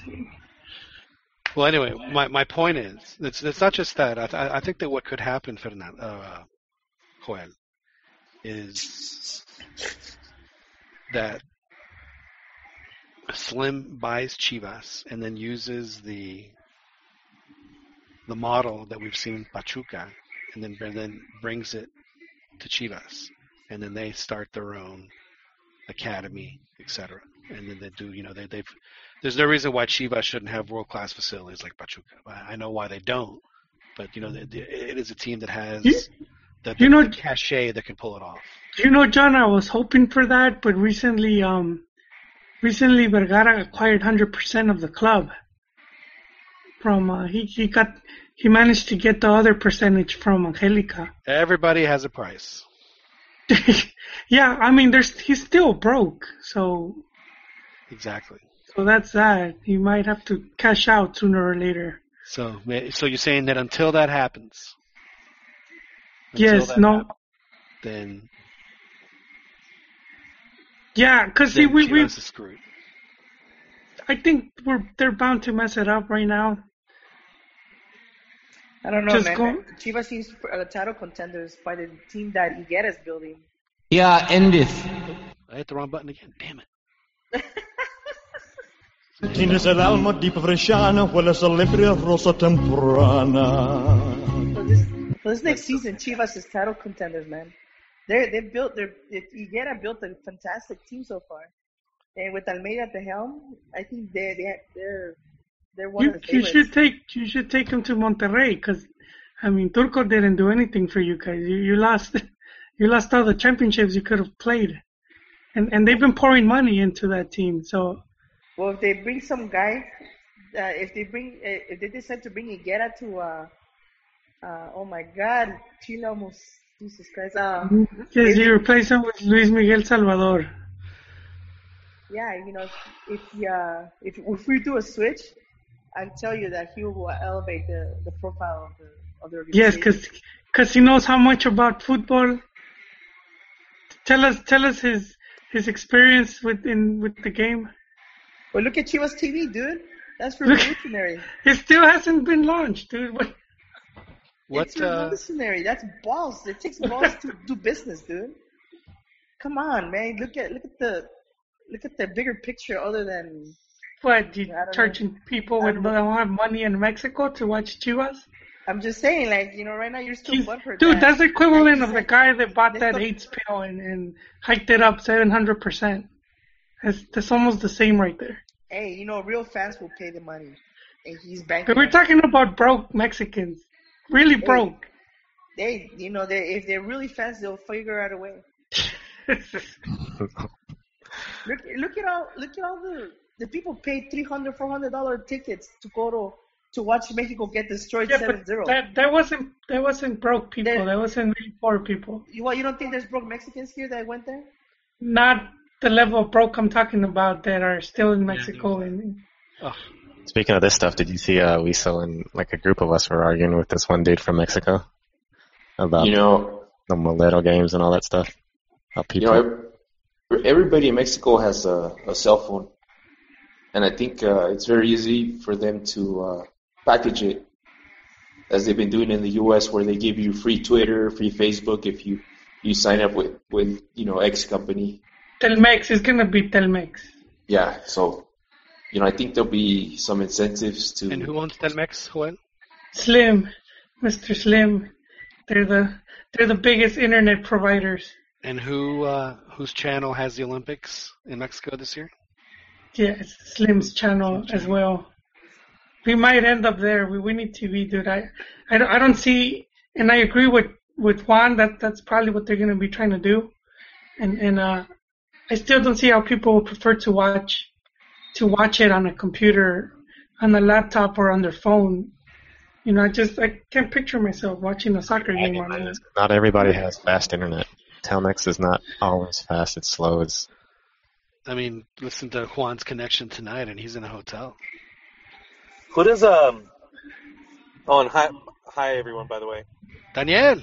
Yeah. ¿Qué huele, Dan? ¿Qué pasó, Dan? What's going on, guys? Oh, you doing?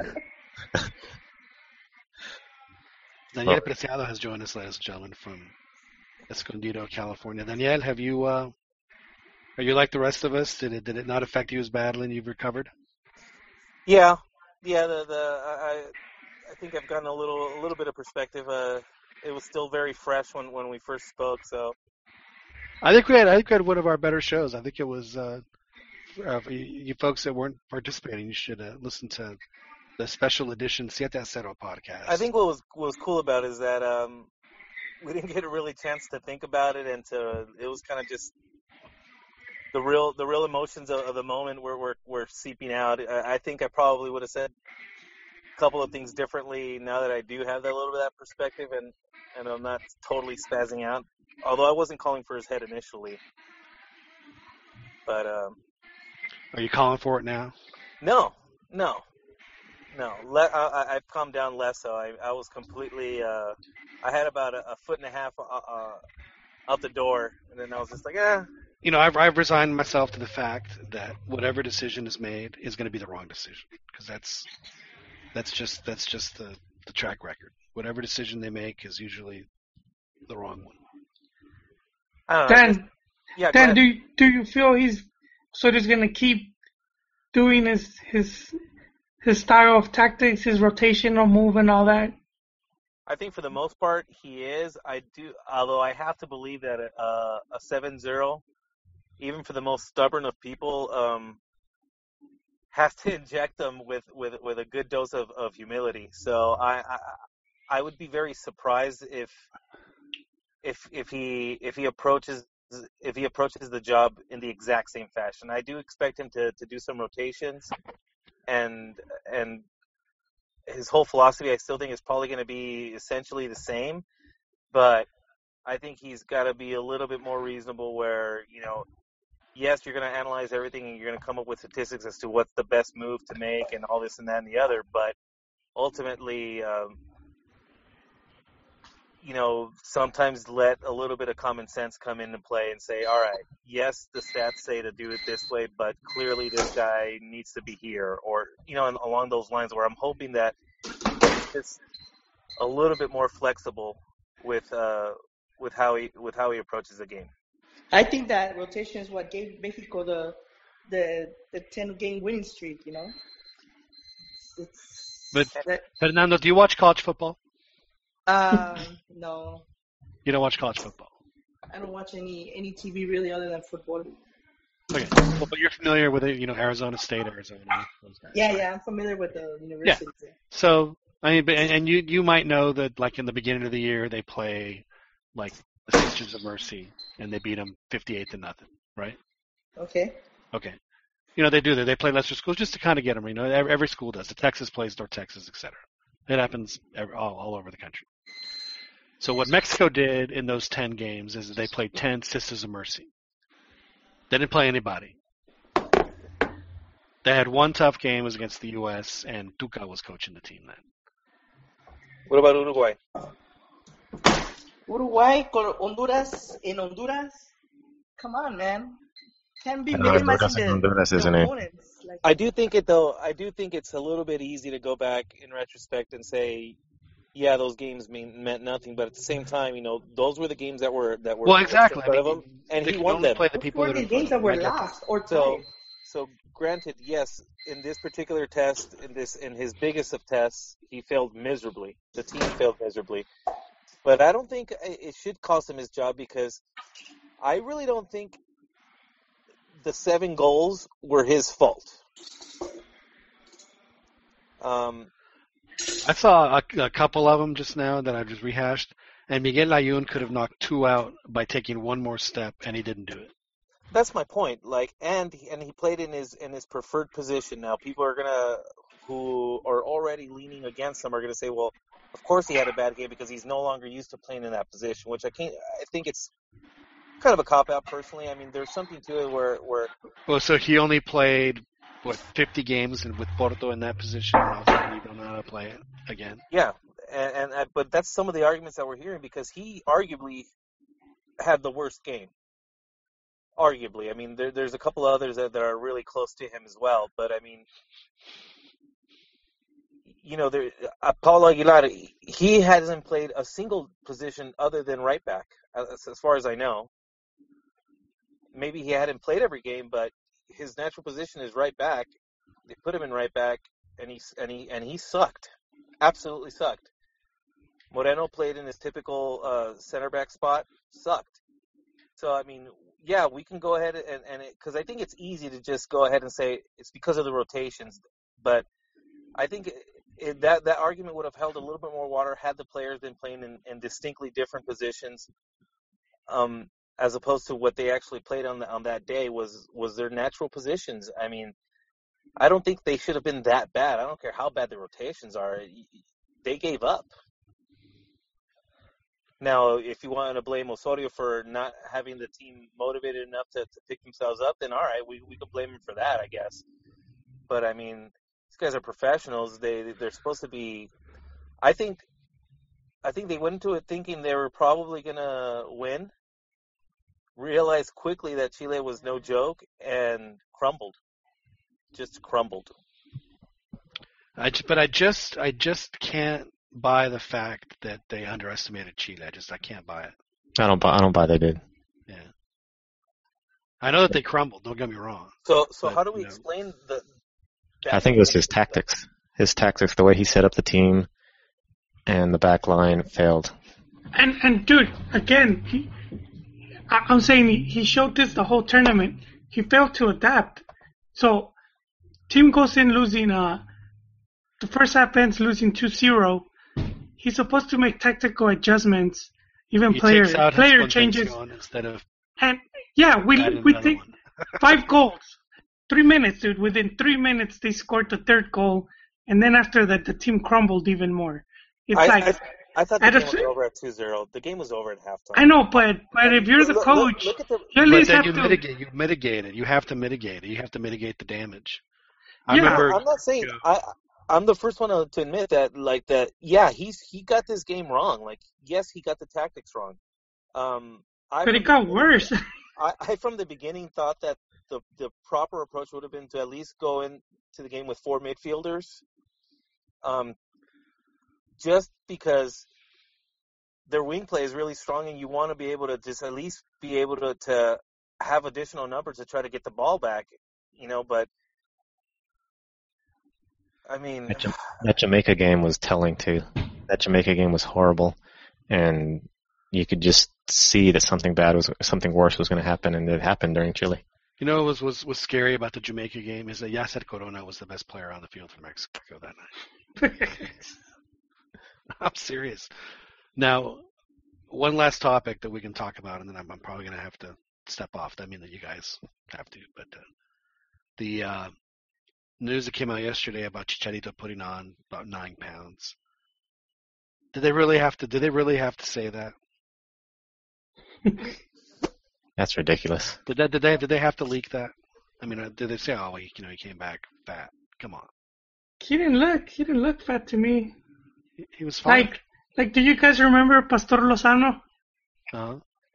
That player, Pastor Lozano. Right. He got to play with, and you could tell that guy was a couple pounds. I think Cheech hides it well. If he were to gain some pounds, he wouldn't be able to tell. Well, regardless of whether he gained the weight or not, I mean, that's seriously the information that you want to leak to the press. It is that Chicharito came estaba a 4 kilos. Well, it's probably a good way to get some of the. You think this is the press? If we start finding faults in the players, then it takes some of the heat off Osorio and maybe makes his sacking a little bit less. It makes it seem more unreasonable if we start seeing that. Yeah, some players went into it half-assed, out of shape. Well, I would figure that that's probably the objective, is someone's trying to take the heat off a little bit off Osorio and blaming the players. I think it's the press getting back at Cheech for avoiding them, avoiding talking to them. Yeah, but I don't think that. I mean, but my point is that somebody leaked that information to the press. Sutcliffe, right? Than the press reporting it. No, John is saying someone in the Mexico soccer camp. Yeah, somebody in the FMF told somebody. I mean, it's probably Santiago Baños, is my guess. And I also heard that the reason that Giovanni didn't go, I think it was Carlos Arbet said that he and Santiago Baños just hate each other for whatever reason. John, did you see the video of Baños and Osorio arguing at the airport? Yeah, but like I said, I mean, they could have been arguing about, seat assignments. Oh yeah, you did. Yeah. So It looked pretty heated. But isn't it telling what Rangan said about Osorio? What Osorio had told him? Martin said that he's very passionate. That's just how he is. No, but Thomas Rangan, because Bein Bein Sports showed the clip. What did Thomas Rangan? He said that that he got to talk to Osorio, and Osorio was telling him how no one liked him in FMF, and that he was just gonna take advantage and use that opportunity to springboard to Europe. Well, if that's his end game, then he's not playing the game very well.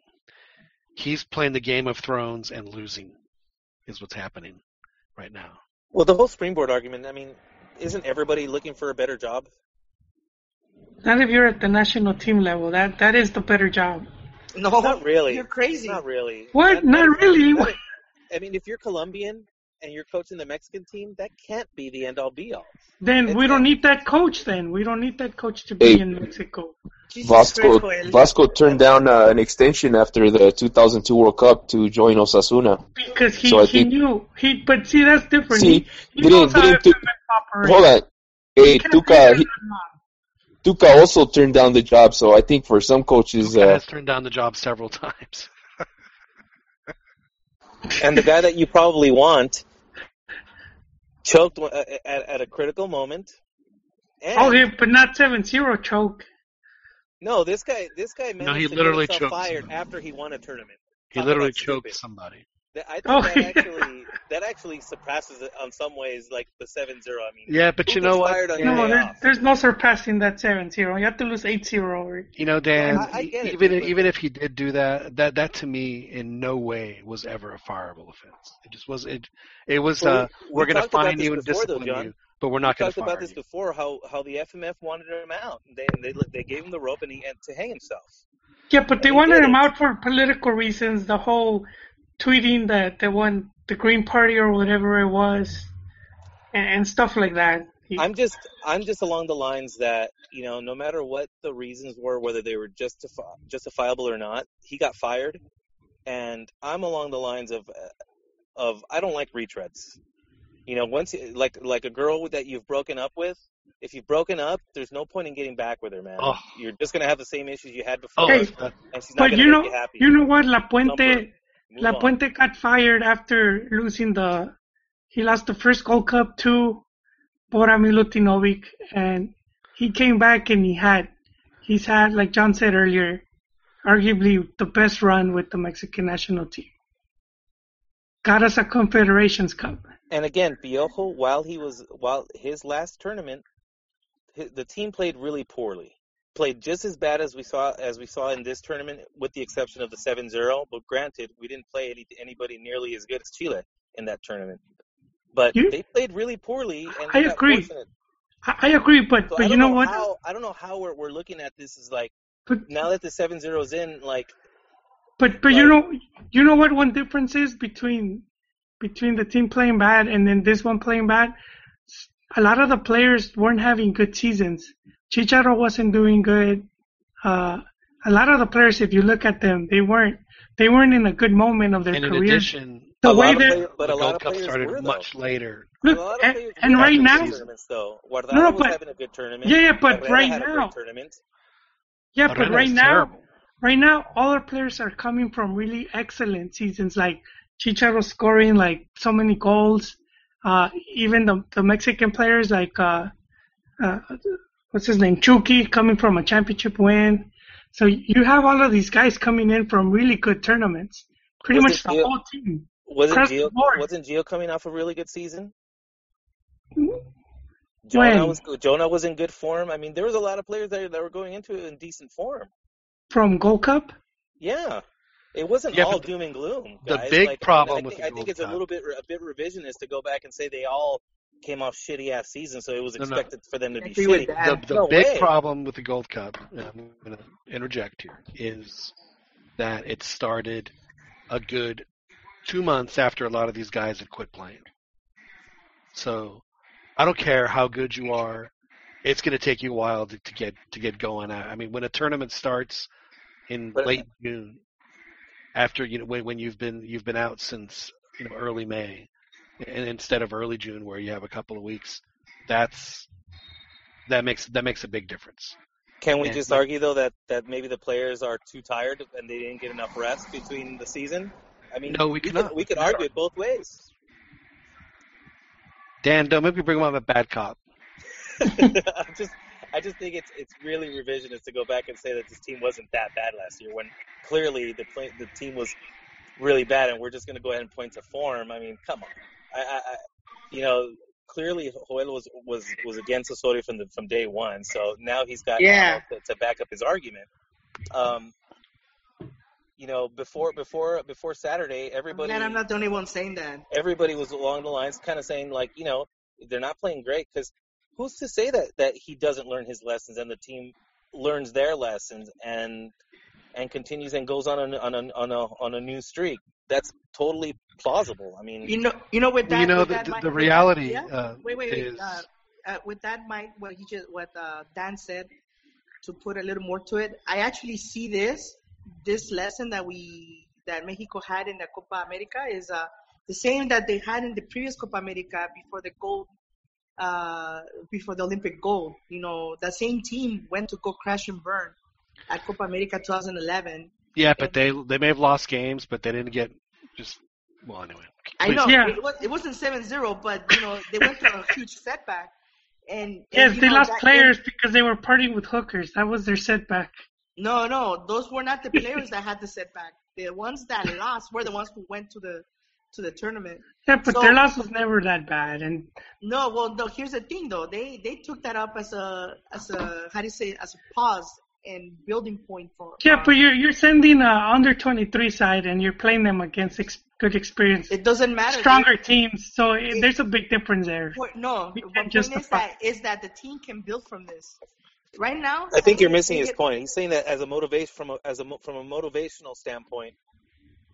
But we're going in circles, dude. This is a team that the players have been in 2-3 World Cups already, and you're still telling me they need to learn. Everybody learns, man. No matter how old you are. Here's what's going on. Let me just interject. Okay, there is a lot of, I'll just say, negative energy that's been around the national team for a while. Probably starting with the whole Clenbuterol stuff. And pitch invasion. This guy's about to get taken out. Anyway. Wow. That guy has some moves. Oh! Wow. They tackled him now. Wow. That's amazing. That guy had his angle. That was very nice. Anyway, as I was saying, there's a lot of, and with the players not talking to the press, and it's just, like I said on Saturday, I think that sometimes stuff like this needs to happen just to get it all out. And even Rafa said, all right, now we got to go outside and face the music, take the bullets. I think was what he said. This to me was a moment for Mexico. You know what? It's burned down. Let's start again. And if that means bringing other players in, whatever has to be done has to be done. I actually agree with that. I actually agree that Paul Aguilar should not be capped again until he proves himself again. There's a lot of guys that need to prove themselves again, not just Paul Aguilar. But I think he just called out a position, though, that's just probably the weakest. I don't know who you're going to put in there that's going to be a whole lot better. Israel Jimenez. Israel. Favorite player, Efrain Juarez. I think Jesus Dueñas also needs to be relooked at, reevaluate his capping again.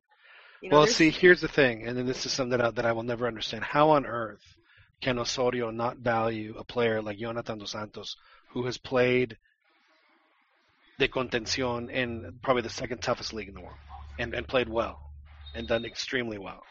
Did they even call him up? No, Duca didn't want him. I agree with that. I think that was a mistake by Osorio. Even before the Cup started, that he should have at least brought him in, even if he wasn't going to play him, but at least have him there. Then I thought that was a mistake. I do agree that was a big mistake. I think Osorio was told who he can and who he can't. I think I absolutely agree with you. That's why I think they told him, hey, Gio and Vela, forget about it. So he tried to push for Pulido, and then they pretty much shut that down too. They were no. And that's what I'm trying to, I guess, not explain, but another point of view that you need to see, that this coach, because he's foreign, they're keeping him on a short leash. No, they do that to other coaches. They should let him keep doing these rotations instead of questioning his lineups. They should let him keep doing that because it was getting results. He was on a winning season. Getting results against weak teams, like Uruguay. Okay, Jesus Christ, dude. No weak teams. That's like the one result that you could. Okay, what about Chile in a friendly? Okay, so how many tests were there? There were 2. He passed 1. What test? This was his test. This was the test right here. Copa America Centenario with arguably the most talented Mexican team ever, playing at home, and he failed. He failed in all levels. Not saying he didn't fail. He failed in this one game. Nah, man. Do you find the games against Jamaica and Venezuela acceptable? Yeah, they won. Yeah, actually, I knew Jamaica was going to be difficult because these CONCACAF teams play Mexico tough. Okay, and we're not just talking about any Mexican team. This is one of our most talented teams ever. Venezuela showed that they're not pushovers. Okay, Jamaica wasn't. This is not enough. You're pretty much saying and they beat Uruguay. Jolie, if this is one of the most talented Mexican teams ever, why do we still have Rafa Marquez in the list of 23? Well, see, that's what's been getting promoted for a long time. This is one of the most talented and strongest teams ever. And they're promoted in your brain, dude. Because nobody has said that. But are they really? Yes, everyone says that, dude. Come on. But do you agree? In your point of view, Fernando, you've said it like 5 times tonight. Yeah, but you're using that as a premise of your argument. So, are they or are they not the most talented? No, it's evident that they're not. So then, they have to prove it. Remove that part of your argument, Joel. No, because see, you're using that as your argument, but you yourself don't even believe it. So why? Because that's the measuring stick. Yourself, Jolie. Because that's the measuring stick that. I got your measuring stick right here, buddy. So, I agree with Jolie now. If they were the best talented team, then definitely Osorio massively underachieved. But if... Well, it doesn't matter. It doesn't matter. Look at the game against Jamaica. Any Mexican team should never give that many turnovers and opportunities for Jamaica to have a clear shot, and they just totally fumbled. And even if you look at this Jamaican team, it's not even one of their best Jamaican teams. Are you serious? Getting to the final of the Gold Cup? No, they're not, dude. If you compare them to don't other they have Joel, how many players do they? What do you think of Haiti? Dude, they don't exist as far as I'm concerned with. Haiti who, dude? You're just a hater, dude. And they put 2. They put 2 Tuca what? barely beat them. Was it Tuca or who was it that just barely beat him? Tuca would have like a day to train with the team, man. Come on. Tuca was still like in Tigres duty, man. Now you're apologizing for Tuca? So we have an excuse for everything, apparently. No, this guy had 9 months to work with the team. Screw this. 9 months. How long was Tuca with the team? Did Fernando just rage quit? Yeah, he rage quit. Russell. No, I'm back here. Salty. 9 months, dude. He has had 9 months to lay his plan and execute it perfectly. I got your plan laid right here, buddy. That's at the national team level. That's not a lot of time, Jolie. Oh, how much time did PC have with Chile? He had less time.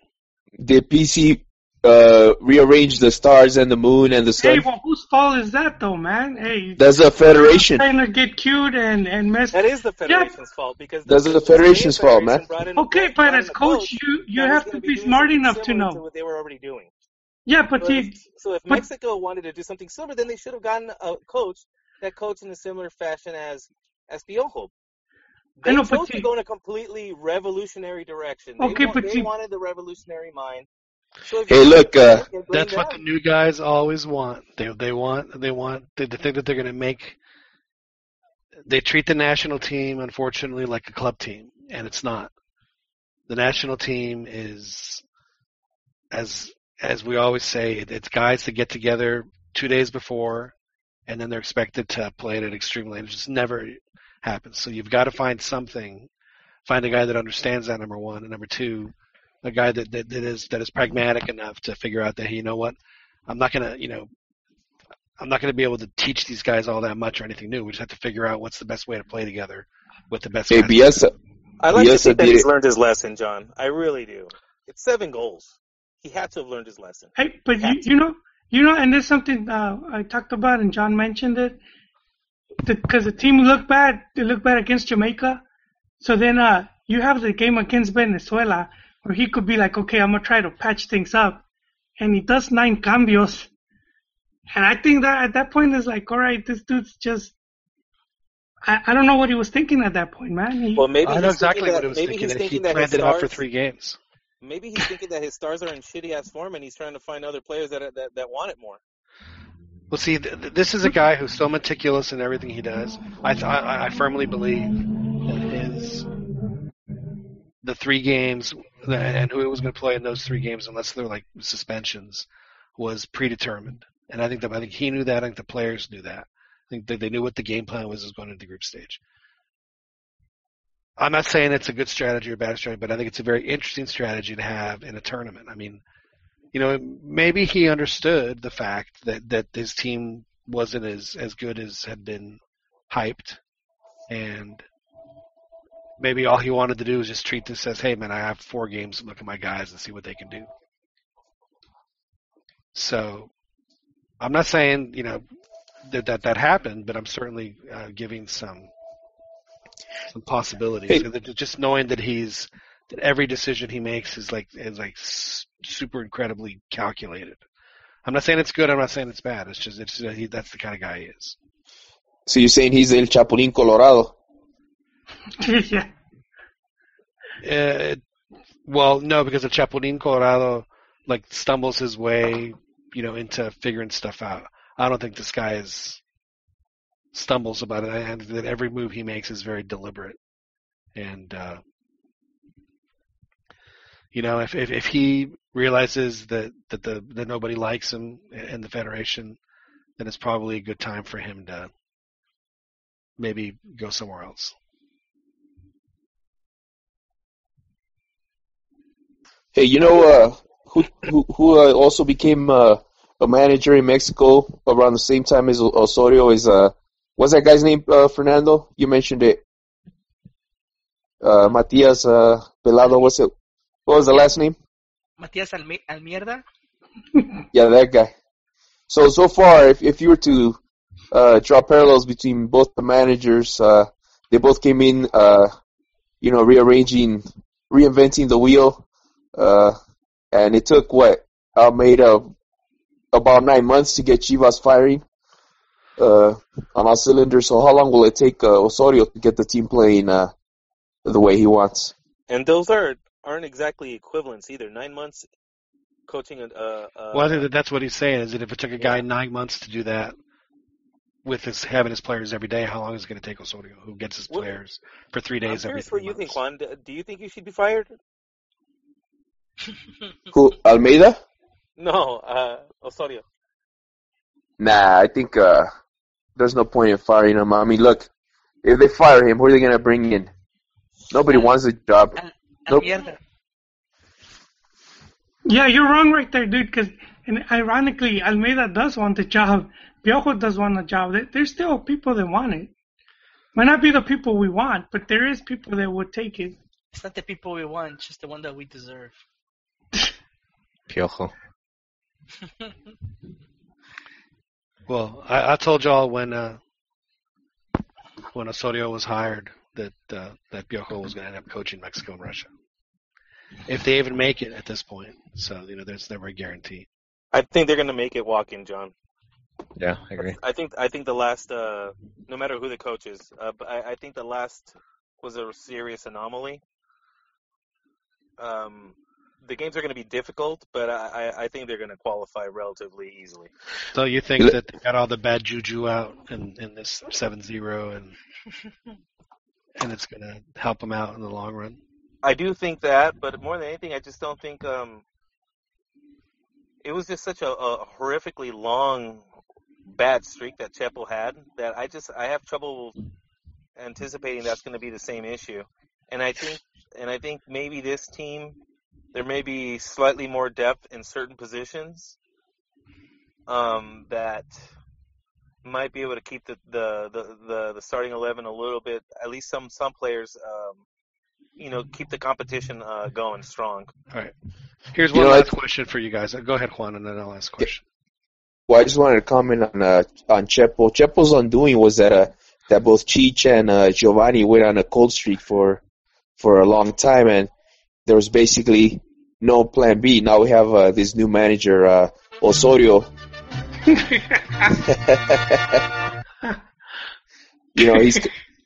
He comes in. He looked at all the facts and said, "All right, the last failure was due to players being in a slump. So I better make sure I leave no stone unturned." And I think that's exactly what he's preparing for. So I don't foresee a repeat of. How many teammates were on this team? How many players were the same team on this national team? You mean that play at the same club? Yeah. I don't think there were any. Wait, in this national team? Yeah. There was Moreno? Layun. No, Moreno and Guardado. That's it, right? And there was Layun with and the Porto guys. Right. Tecatito. But no one from Mexico. Aguilar, maybe? No, Aguilar, Aguilar came in with Piojo. Aguilar was the only crema. There was a crema, Tigre, Talavera with Toluca, Corona with Cruz Azul, Dueñas Tigres, Lozano, Juli Chivas, Lozano, Pachuca, Oribe and Aguilar. So those are the two America guys. So my point is very few, and it seems like that's going to be a good recipe for qualifiers, is to make sure that you're bringing guys that are familiar with each other. So if there's a Mexican, see that, and that's the sad thing about the 10-8 thing, is that I'm not saying that they're not going to be that many Mexicans, but out of the 11 guys, chances, if there's more. I'll say it for you, John. There's not going to be that many Mexicans. Right, because if there's fewer right now, there's going to be less. Look at the goal scoring chart. One Mexican and he's 30 something years old. No offense, but the goal scoring chart's been like that for years. And it's going to get worse. It's going to get worse. I honestly think it's going to get worse. I probably would agree with that. Well, America might have some Mexicans in their club now. So that's a turn for the good. From Selección or who? What Mexicans are? Club America, they're going to have to sign some Mexicans because they don't meet the rule currently, right? I don't even know, man. Where is our resident Americanistas, MIA? Pleasures. I didn't have to y'all see that. I don't know where he went. It's very sad that he's not here. Anyway, pretty sure it was Osorio's rotaciones that left him out of the lineup tonight. Here's my last question. All right. Do you think that because of the fact that there was an Olympic Games and for whatever fucked up reason, the FMF wanted to keep the Olympic players on one team, and were there anybody on? Well, I guess my point is, was there anybody on the Olympic team that could have helped this team make it just a little bit better? Because I think there are a few guys that probably should have been called up, probably should have played. I know we're, playing woulda, coulda, shoulda, but it seems like there were some Olympic players that I think that would have really, really been helpful. I think Cesar Montes would have been a great addition. What a shock. I don't know of any Olympic players that would have helped. Who Well, I do think Montes would have helped. I think Pizarro from Pachuca would have helped. I think Orbelin would have helped. See, the deal with those guys, though, is I think Chucky was the best out of all of them, and this Chile game was too much for him. Well, I don't think it was too much for him, but I think it was too much for him to start. I would have loved to have seen Jimenez start and have Chucky come off the bench. I think that was an option that was a bullet that he fired way too early, in my opinion. I think Gorrao would have been better there. But well, I guess my point is, if we wouldn't have had Olympic Games, would we have seen those guys on the team? And I think the answer is yes. I don't think we would have seen Dueñas. I don't think we would have seen Yasser Corona. I don't think we would have seen some of the other midfielders like Juliet Peña. No chance. I think it would have been Pizarro from Pachuca. Just my personal opinion. I could be wrong. Maybe. I still think like the tactics Osorio went into the Chile game would have ruined them either way. So you're saying it's a good thing they didn't go because they'd be quemados and we never see or hear from them again. Like I think that would have happened too. Yeah, possibly. Yeah. Man, what happened to those guys? Dodged the bullet, huh? Man, Torito Silva I thought was going to be just a superstar, and Gaucho Avila too, both of them. I thought they were going to be just tremendous. It just fell apart after that. But I don't think they would have fell apart like individually as players. I think this is sort of to an extent a one-off type of game because if you look at all the goals, many times the shots that Chile made for goal would have been hit in a different direction and probably would have been blocked by either Ochoa or by a defender. But they just hit everything perfectly in the right spot. Every single attempt and, all 7 of those goals were perfect. And Mexico made all the wrong moves, mistakes, even the Layun, like you were talking about the 2 Layun possible defenses that he could have made. He might have been off balance. He might have been, expecting something else or whatever. But everything just lined up perfectly, like the stars lined up for Chile to do that. So I really think it was like a shooting star type of deal where you won't bounce. Yeah, it's a one-time thing. Well, and Osorio combining it with Osorio messing up and the players having a horrible game. I think that they will move up. They can't hit any lower. The only way is up. They got to be tough too psychologically. I mean, up here, some of them are. I've seen some of them post pictures of like eating dinner and having a Raul an interview or like at the beach and all this stuff. But they got to be able to learn and get up from being humiliated to be stronger out the next time. Well, I think that was the first step in that was what Rafa told the players at the end of the game in the locker room. It's like, all right, boys, go out there and take your medicine. And well, you were there, Fernando. Did all 23 players stop and talk? Almost all of them, yeah.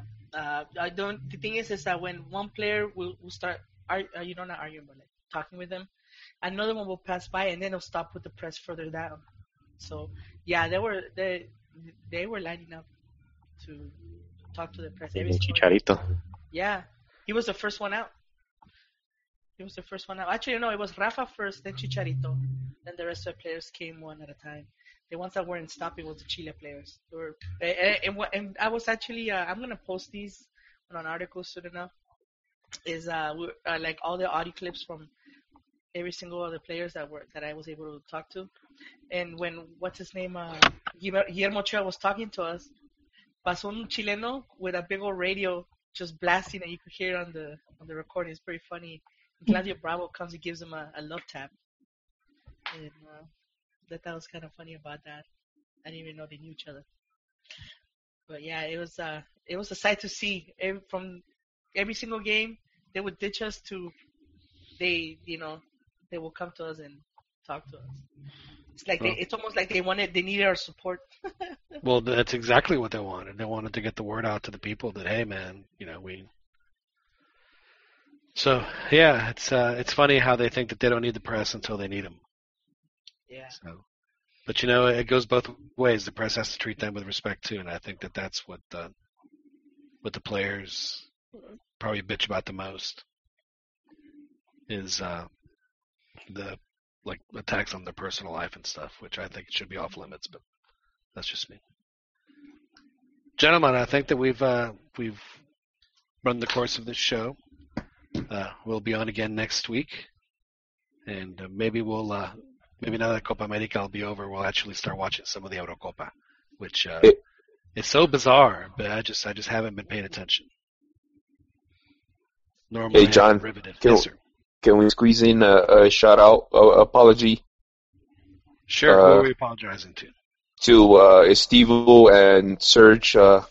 Apparently, they were ready to go and come on the show, but due to Osorio's rotations, they were, tactical decision left them out. Well, that is rough. I'm gonna have to get some Osorio drops talking about the rotaciones. I'll have to include those here on our little mix. Get the one where he says, "I'm sorry" to the entire Pueblo Mexicano. Right. And of course, we need to give a shout out to Ronnie, who did join us. No estén buscando tres patas al pinche gato que no tiene. How does that happen? How does that happen? Hello, BBC. That's what I meant to do. All right. All right, gentlemen. This has been the 2-0 football podcast. Thank you guys for joining us. Really appreciate you taking the time out of your day to listen to a bunch of folks ramble on about the sport of soccer that we all love so much. Daniel Preciado, thank you for joining us.